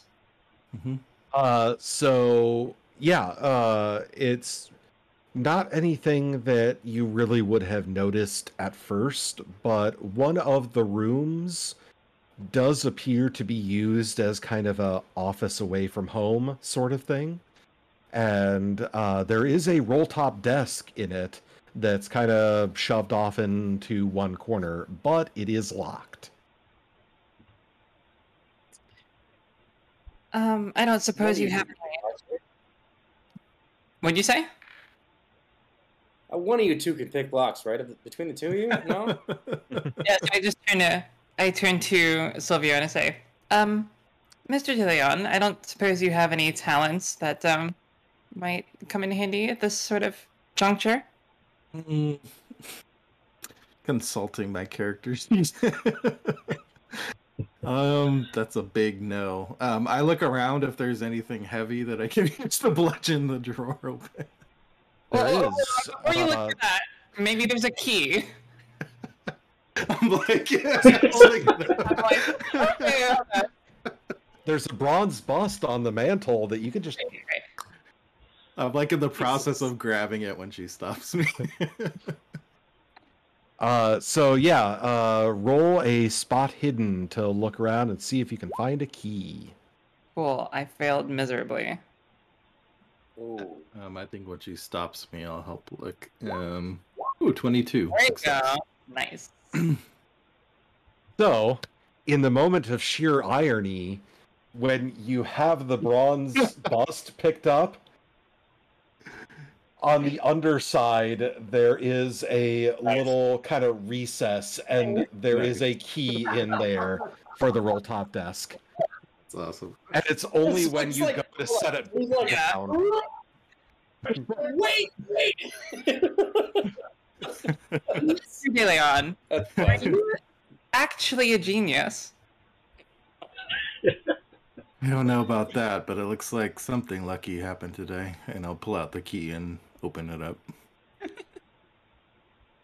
So yeah, you roll open, and inside there are some scattered academic papers, some notes that are clearly in preparation for the lecture that he gave, and on top of everything, there is scrawled on a piece of parchment, kind of nice parchment, but parchment nonetheless, scrawled on there a part of a word. It's clear that he started writing something and then stopped partway through and tried to scratch it out, but you can clearly at least make out the first part of it, which is, one moment here. Okay.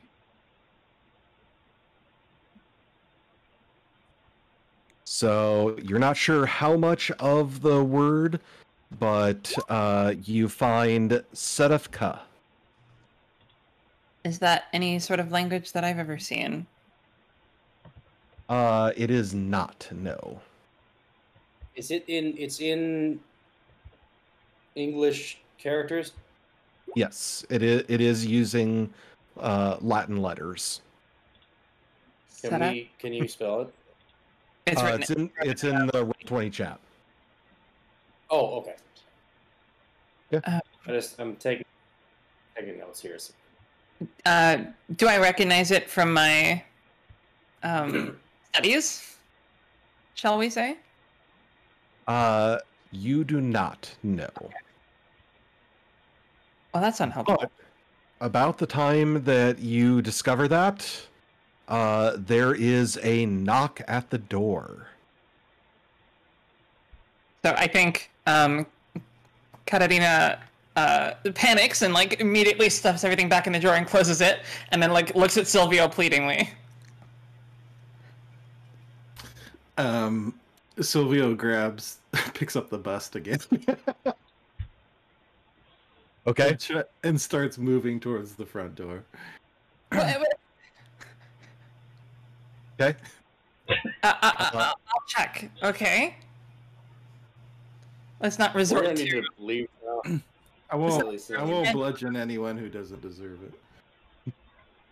I believe you, surprisingly. And I go to open the door. So you get to the door, and you have noticed that in the mail slot there was something dropped through, and there is a small envelope that was dropped through the mail slot. Is there a peephole? There is. I peep. You kind of slide it aside, and you don't see anybody on the front stoop. Curious. And I'll take the roll envelope. for a peep. Yeah, make a peep check. Hey. Roll for P. So you find this note in the envelope. And on the back of it is written an address on the southeast side of London. I pass the note over to Silvio. Look it over. You know, because of your correspondences with him, this is definitely Professor Smith's handwriting. Okay. You have It was seen in his which region handwriting of London? enough. What was that? Which region of London? Southeast. East London, you said? At about this time, Simon and Clifton would be coming back from their trip to the police. Let's see. Yeah. Walker. Scotland Yard. Yeah, I was trying to think if it, there's something else, but no. About this time, you'd be coming back. We weren't accosted on the street by Shogoth. Not yet. So, yeah. Like, wave them in, close the front door behind them, and say, "What did you find?" She's tapping. I was unable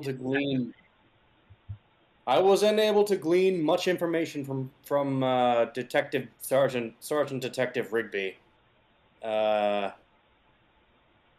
about you? Look at this. And she just completely interrupts you and grabs the note and passes it to you. This is interesting. Do I also recognize Professor Smith's handwriting?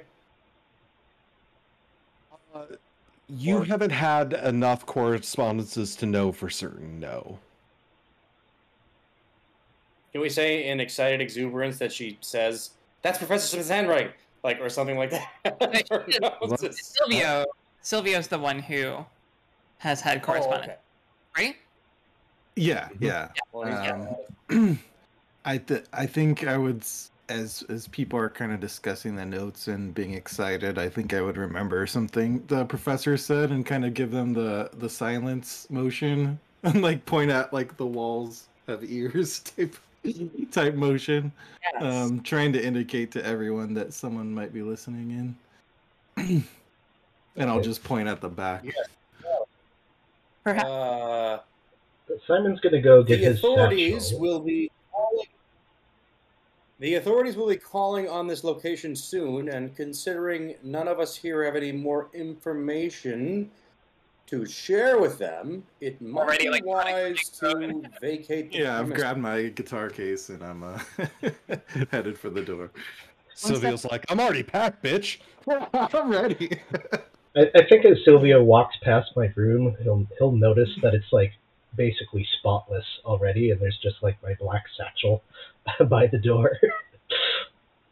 I think Katarina's been like making herself at home and takes a few minutes to like pack all of her stuff up.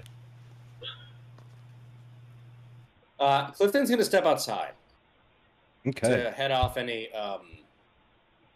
authorities that might just pop up right as everyone's trying to bail, because he can probably, hopefully, handle them. Although, all-wise, whatever.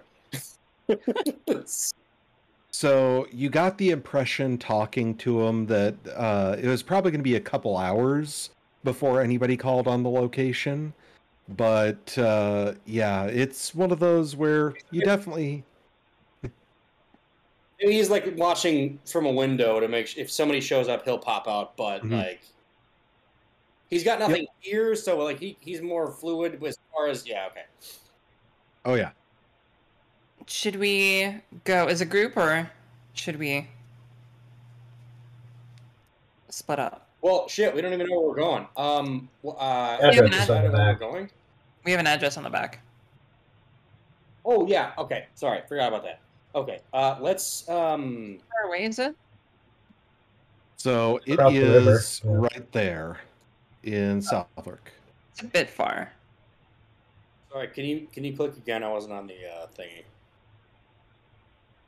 It's like Okay, so 3.7 So- miles. You'd probably, you could make the walk, but it might be worth getting like a taxi or, something like that. let's take a taxi to the London Bridge station. That seems rather inconspicuous and normal, and then we'll walk to the address from there. Sure. In fact, let's play up the touristy part of it. I mean, at least I will. Let's say Clifton will, specifically. To the taxi driver or whatever. Yes, Even though he's been to London like several times, And he's going to you act can like be a rather totally clueless tourist. Yeah. and as we head out, I'll definitely try to see if anyone is following us, watching us. I would like you to roll spot hidden. Oh boy. One thing quick. I'm not... I think what I'm going to do is actually sort of put together a quick disguise and follow everyone from a distance, just to also keep an eye out and see if anything interesting would happen there. Okay. Honestly, it would probably be best if we travel separately. Is that... Probably, yeah, if we want to throw someone off. I don't How know about we... how safe I feel being on my own. Well, it seems like Kat and Silvio seem to... I mean, you guys are, at least from appearances' sake, from a similar social cast. I don't mean to be... I mean, you know what I mean? Yeah, Like, next I'm to trying to Kat. be like... I'm You know what no I'm saying? Like, caliber, as far Mr. as someone's going to Carlisle. be people, they're going to fit together versus Mr. Frickin' Money, is going to look weird traveling with them. I'm just saying, like, it's like a... From an espionage tradecraft standpoint, it would make sense if we traveled separately, but you two, I feel like, could work together. We can travel. Am I in wrong? twos. Good sir, in truth, you are a master of many things. Espionage included. Right, so I will make a big show of going to London Bridge. And hopefully, if Okay. anyone's on our And they will be following me. Simon, can you roll disguise for yours? Yeah, sure. And I rolled a failure on my spot hidden. Thank you. Okay. So, Can I- Simon, you got a success on your disguise. You are able to kind of put together enough of a differing outfit that you don't really look, at least at first glance, like yourself. And that mixed with a hat, you're reasonably confident that unless somebody really is looking at you, they're not going to recognize you. Cool. Incognito. Yep. And then, yeah, I think I Can would I also trail, if Silvio and Kat are going in a group, I think I might trail them just to keep an eye out on them. Okay. keep an eye out for potential tails and such? Clearly something's going on. There's a conspiracy afoot, so to speak. Roll spot hidden. I think That is a phrase you're going to hear quite often from me. I think I'll also Yeah. make that same roll, although Okay. I'm not I super. put 40 points in there. I definitely like to use it because information is Yeah. power. Okay, where did I fail that. again? How does this keep? Well, I mean, that's a bad Statistics. failure though. That's like a major failure. Yeah. You know what? Okay. Actually, I will spend. It's only 16 luck for me to succeed. Mm-hmm. Yeah, I'll spend that. Okay. So Simon, you are definitely able to notice the fact that there is a group of people that briefly seem to be kind of following along, and then suddenly, for no apparent reason, they just kind of take a side street and go off on their own way. But they were following along for far too much of the walk to really be coincidence. Kat, you notice the same thing, and you notice Simon behind you, and he's not really looking like himself either. I'm just like Simon. No, I'm just kidding. But one thing that I will kind of make note of for you is because you have a different vantage point from Simon on this, is when you do notice that the group kind of takes their turn off of a different path, they kind of confer with each other for a little bit before they take the turn off. They kind of stop, talk with each other, and then go off on the different path. But it feels too much like they were following you. Is the path that they're taking along the same route? Like, is it a shortcut, or is it just like completely off in another direction? Okay. It would be going north, in fact. I'll lean into Silvio and just be like, I think we were followed, but they seem to have left. Surprising. Maybe we should make our destination a few stops past where we need to go and backtrack from there. I agree. Take a circuitous route. Mm-hmm. Okay. We will do that. Yep. So, yeah, you guys, knowing this, take a little bit of a roundabout path and go to the bridge station, then go to, Rotherhithe, and kind of work your way around, probably taking a good extra, 20 minutes.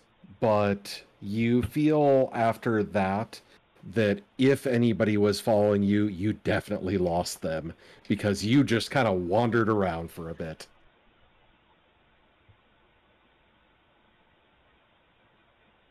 But whoever it was that was following only seemed to be following the two of you. Nobody else spotted anybody else following, any other group here.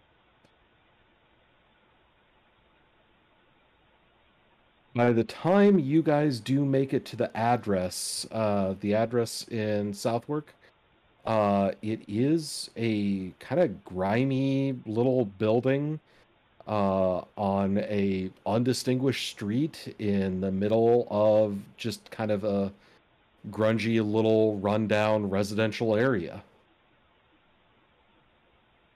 Well, this is different. Sorry, are just these two there, or am I? Can I? I wanted to make a stealth roll, I guess. I wanted to be paranoid about it and try and get off the taxi. And now, granted, I'm not dressed particularly well for stealth, probably. But like, I wanted to in case any. Yeah. In this neighborhood, with the way you're dressed, you are going to get a penalty die, but you can. That makes sense. Okay. Yeah, let's go. I would expect Simon would also be stealthy approaching. Okay. You will not get the penalty die for your roll. How does this keep happening? So luck of the dice. Then you're on fire. How many extreme successes? Jesus. I'm a gambler, right? I'm on fire. You are one with the shadows. I got a really bad failure. I mean, there's not apparently a worse degree of that besides a critical, but it's pretty bad. I was going to say, it's 40. not a fumble, but... Yeah, that's the saving grace, right? That's the... but, Simon, on the other hand, seems to make shadows around him. So, yeah, I mean, you guys are, maybe not huddled as a group, but you are all at this house on just a out-of-the-way Southwark Street.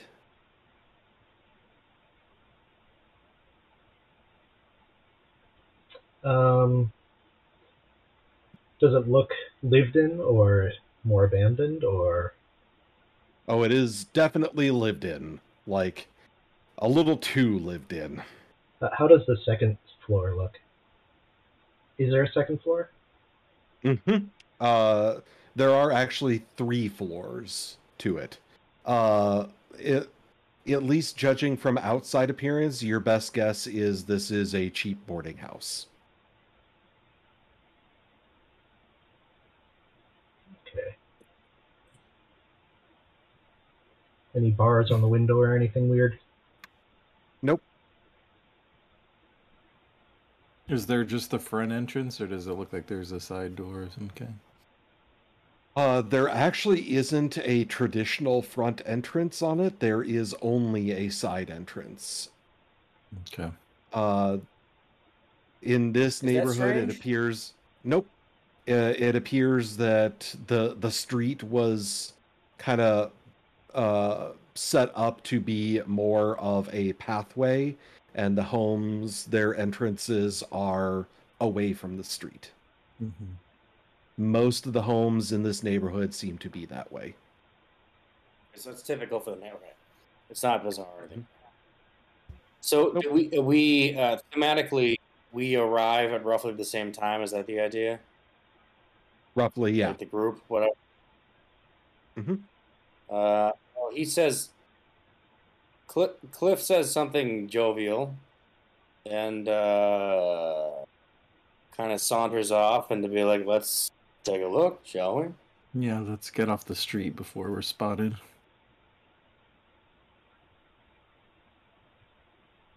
Okay. Oh, I was gonna say we can't hear you. She just says yeah, what are we waiting for? Trying to sound brave, but clearly her voice is belying her bravery. Simon wavering, tries the door. Yeah. So there is essentially a doorbell at the door. So pull a cord and a bell, actual bell, would ring inside. I think I'm just gonna try the handle. Okay. It is locked.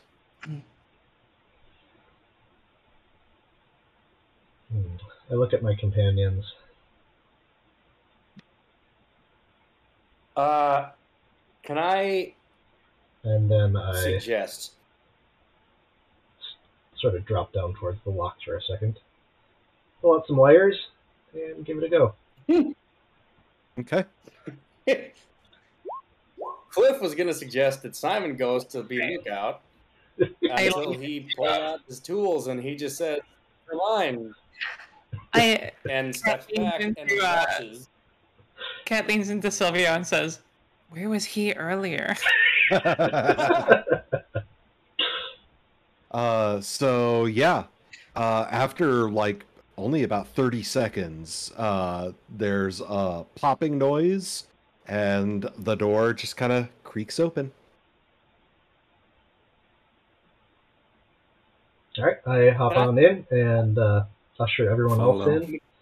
Yep. And once people are in, we will lock the door again. Can I look around to make sure no one sees anything, or is that too much of a? I want to do that because I'm paranoid now. There is, as far as you can tell, there is nobody on the street. Okay. You didn't need to make a roll for that. It's rather obvious. Okay. Yep. So we secret into the tenement building that this is. Yep. Or maybe slightly nicer than the tenement building. And as you guys enter in, basically it's a stairwell. The entranceway is a stairwell, and you see there is a door, for whatever the first floor boarding room is. And there's probably, presumably ones on the second and third floors.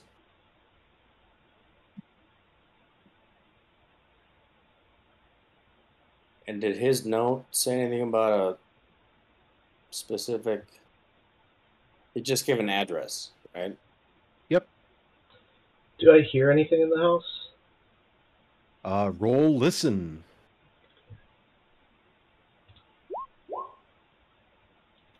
Oh my god, Justin. What is happening? You're getting all of your good rolls out in the first session. The rest of the campaign's gonna be crap. Well, did you? Watch. Yeah. I mean, when we were doing character building and I was just testing macros and whatnot, that's when I was like rolling the one. I'm like, oh man, I just rolled my only one I'll ever roll. But it's good to see that it hasn't fully rubbed off yet. Don't keep talking the fact that you're testing the fates. So yeah, you don't hear anything on this floor. You do hear some rustling noises from upstairs. Judging from the volume and your extreme success, you're guessing probably the third floor.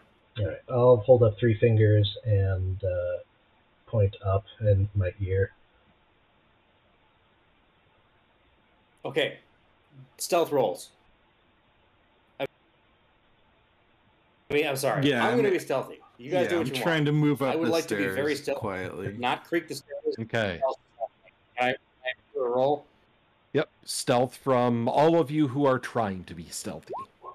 Here's where I rolled my 100. That's a big fail there. I'll try to be stealthy, but it's not. Oh. Is this even happening? Justin's totally successful.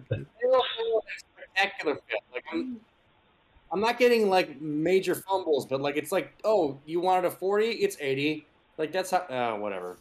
So Clifton breaks something loudly while he's walking on Simon's things. quiet, and it's Or just like something. pounding elephants everyone behind him.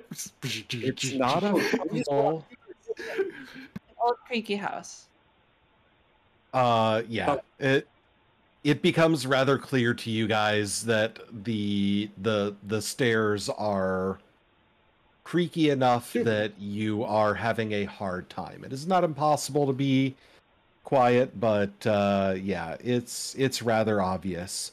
And by the time you get to the third floor landing, a figure comes out from around the corner. and you get to meet James Beddoes. And I am going to change maps for you guys. Change that. Hey. So James Beddoes is essentially your stereotypical English butler. He is, despite the griminess and out-of-the-way location, he is still wearing a tux, and he looks very formal in how he carries himself. Both of his hands are bandaged, though. And he looks very surprised to see you. What was that? Like he can still use his fingers bandaged, or like they're totally like completely wrapped where he can't even do anything with his hands. I assume that they've been burned. They are pretty thoroughly bandaged. He might be able to grab things, but not like fine motor control at all. Do we actually know that this is Mr. Beddoes, or we are just assuming based on his appearance? That is your best guess based off of appearance. However, as soon as he sees you, he kind of has a brief start, grabs at his chest. Oh. So he failed his listen roll, is what you're saying. Yes, yes, he did. You would Mr. be... Beddoes, yes. You scared me. I was expecting the bell. Well, given the current circumstances, we felt the bell might be inappropriate, so to speak. Of course. If you could come with me, Professor Smith, he is not in good shape and would like to talk with you. But alive, that's good news. Alive, but not exactly well. Come with me, and he starts leading you up into this room. Okay, we'll follow Kat along. is like tapping her foot nervously, just fidgeting.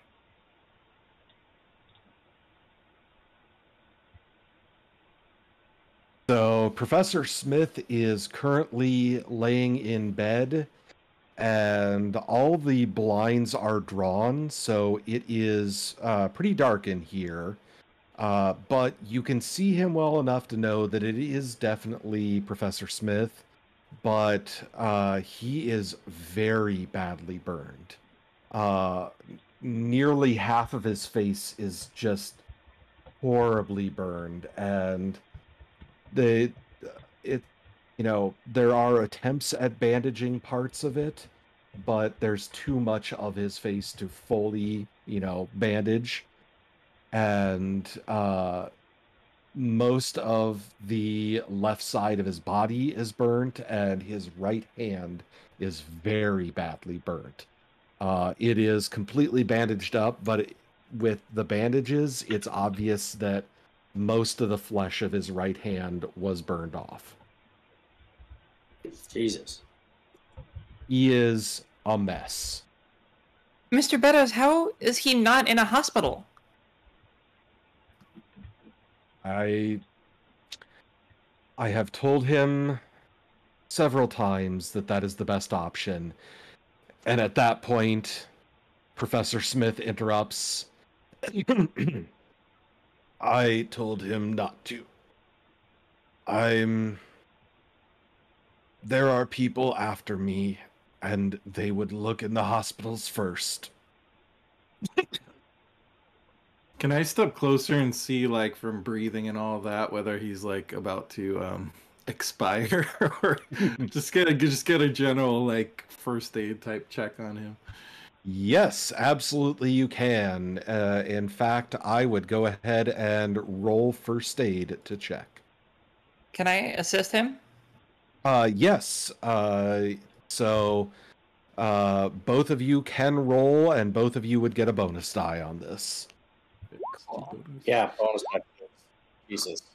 Well, same.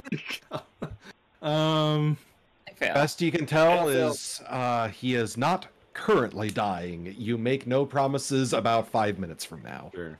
Oh, Yeah. God. Technically, in this moment, can I just? Okay, so we'll say, sorry, in character, Professor. There seems to be a great deal of information you could impart upon us, but what is it you needed us to do? Beddoes will provide you some of the details, but I need you to take a trip. I was intending to go with you, but as you can tell, I am in no shape to do so. There is an artifact that there is a group after. I don't know why they are after it, but I know they have ill intent with it. The Sedefkar Simulacrum. It's a statue, a large one. And I have a feeling they're after it because because the rumors that it possesses great magical power. I believe no such thing, but belief of the zealots are strong. But they know that I had some leads on it, and I believe that their attack on me last night was an attempt to get at my notes. Who is this group you have that's them after you? Who are they? They're Turkish madmen. I don't know their name. They are some sort of organization. The Turkish government, I believe, tried to wipe them out before and were unsuccessful. I don't know too many details, but I have had men from their from their group try to contact me before and get information knowing that I was looking into this. So I'll describe the Turkish man I saw, just to see if there's any recognition there. Red Fez? Mm-hmm. It is quite possible. I have seen more Turkish men joining the society than was previous. So I hate to make assumptions, but I kind of have no other choice in this situation. Have you seen this article about the 3 Turkish men killed last night? I haven't. So I'll show him the article. Uh, Or if he can't read it, maybe I'll just give it to Evans. He seems to squint a lot because right now one of his eyes doesn't seem to be working right, but he holds it up and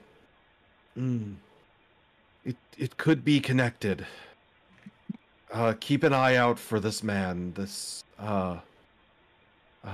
Makriat. He might be connected to them. Okay. I'm intrigued.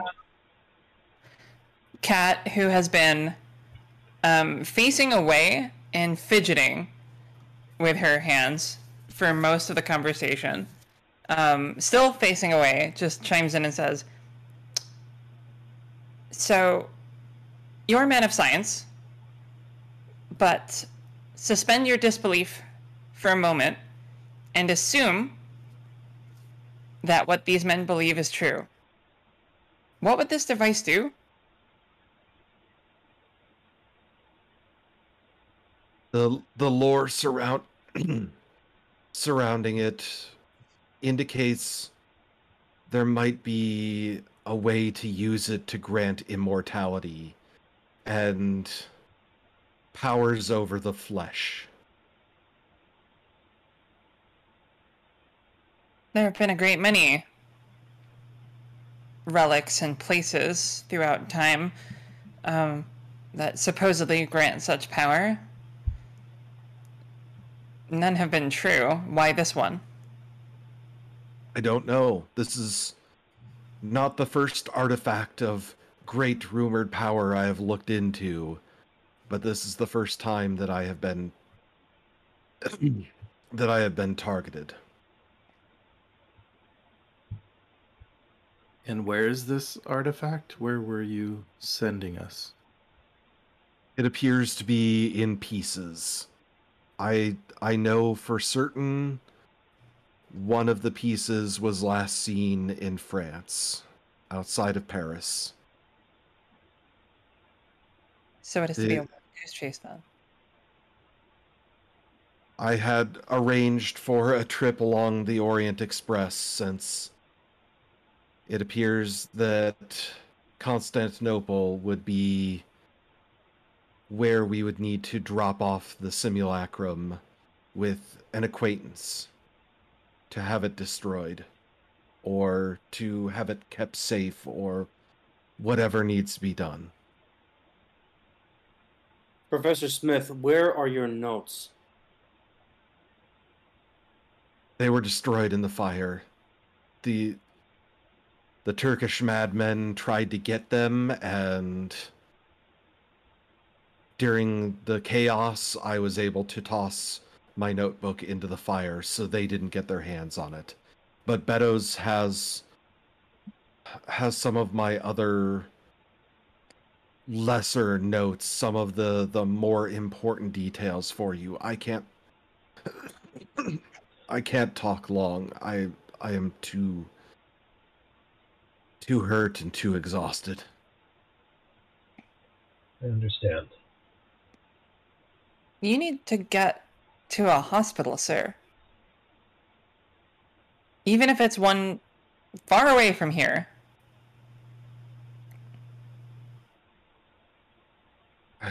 Maybe that is best. I mean, do you know any doctors that could keep this on the down low? Or anyone that knows first aid? They don't really have veterinarians back then, did they? I know they probably Not had really, no.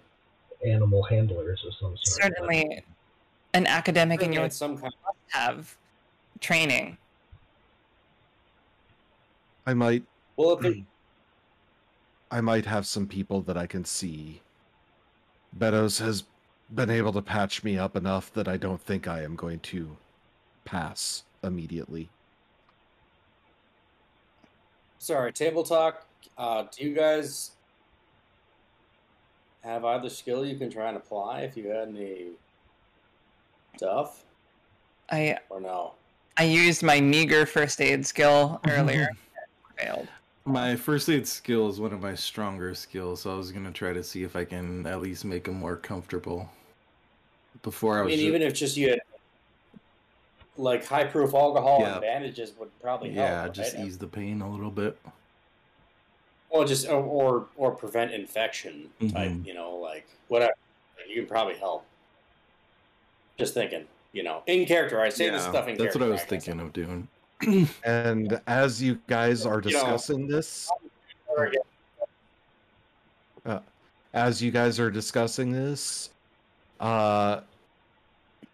Kat, you notice in the corner over here, there's the light seems to be growing. So it's a little bit off.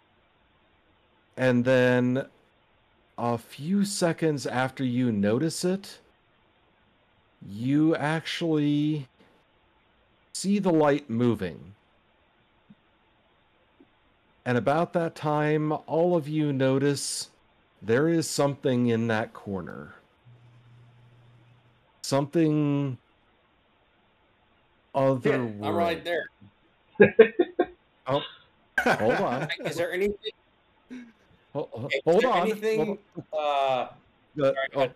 Sorry. Before any of the whatever you want to respond with, the moment that you guys see this thing, your mind just says nope, because there is nothing in this world that is a roughly 4-inch tall, kind of jellyfish looking thing made out of pure fire. This is Not obviously fire, a you're saying. living thing, but it is made out of light. And the best way to describe it is the fire of the stars themselves. Everybody roll sanity. Yeah, first sanity roll. Inch by on that one. Oof. Hard success. Ooh, failure. Okay. What, do I just... You have a 90 Hey, sanity. roll the... I've seen some shit. Okay. So the three Hey. of you that succeeded, you are going to lose 1 sanity. For Silvio, since you failed, you are going to lose 1d3 sanity. So roll 1d3, please. Okay. Yeah, I have Oh, Stokes 69 redeemed some, sanity. What was that? Stokes redeemed something in chat. Okay. Sorry, I did not have that up. Oh, spend luck on And sanity. look on sanity. For both Simon So, and Sylvia. Silvio, if you would like, you can spend 20 luck to make that sanity a success. Sure, let's do that. Got some luck. Normally, for those of you watching, normally you can't spend luck on sanity, but that was one of the reward options, so. Nice. Since you did, you have succeeded, and you will only lose 1 sanity. I think Clifton moved in the way of it just in time, so I didn't get the full view. That's my luck. He is accidentally selfless. Like, not generally selfless, but accidentally selfless. So, in the moment of horror that you all have, because when you actually succeed on sanity, it definitely is the, moment of, what the hell is that? As you're trying to comprehend. And in that brief moment, a piece of the starfire that makes up this thing seems to float off of its body and speeds towards Professor Smith. And the bed catches fire. Okay. Oops. First aid's gonna be a little harder now. And that is anything I... Oh, sorry. that is where we're going to call it for this evening. At the start of next session, you will get to have your first experience with combat, and that combat is going to be with our lovely friend here, the Fire Vampire. Yeah. Yes. Oh, it's a fire vampire or a star vampire? Or It's a far. It's a yeah. You're thinking Star Spawn? oh but yeah, I'm mixing the two, conflating the two. Yeah. I like to Fire think that it's vampires very are. Fire vampires are tiny and terrifying. I like to So- think that the screen like zooms in on Smith, and there's a record scratch, and it's like, you're probably wondering how I got here. Well, that'd be great. So yes, Story. next session we will kick it off with seeing how they respond, seeing if they can save Professor Smith, seeing what they can do about this star vampire, and seeing what happens as they get ready to start their journey. So thank you all for joining us this evening. I hope you have enjoyed it. Next week we will start at our usual time at 7 Central instead of 8 Central. Hope you guys had a lot of fun, and we will see you then. Bye. Peace. Bye.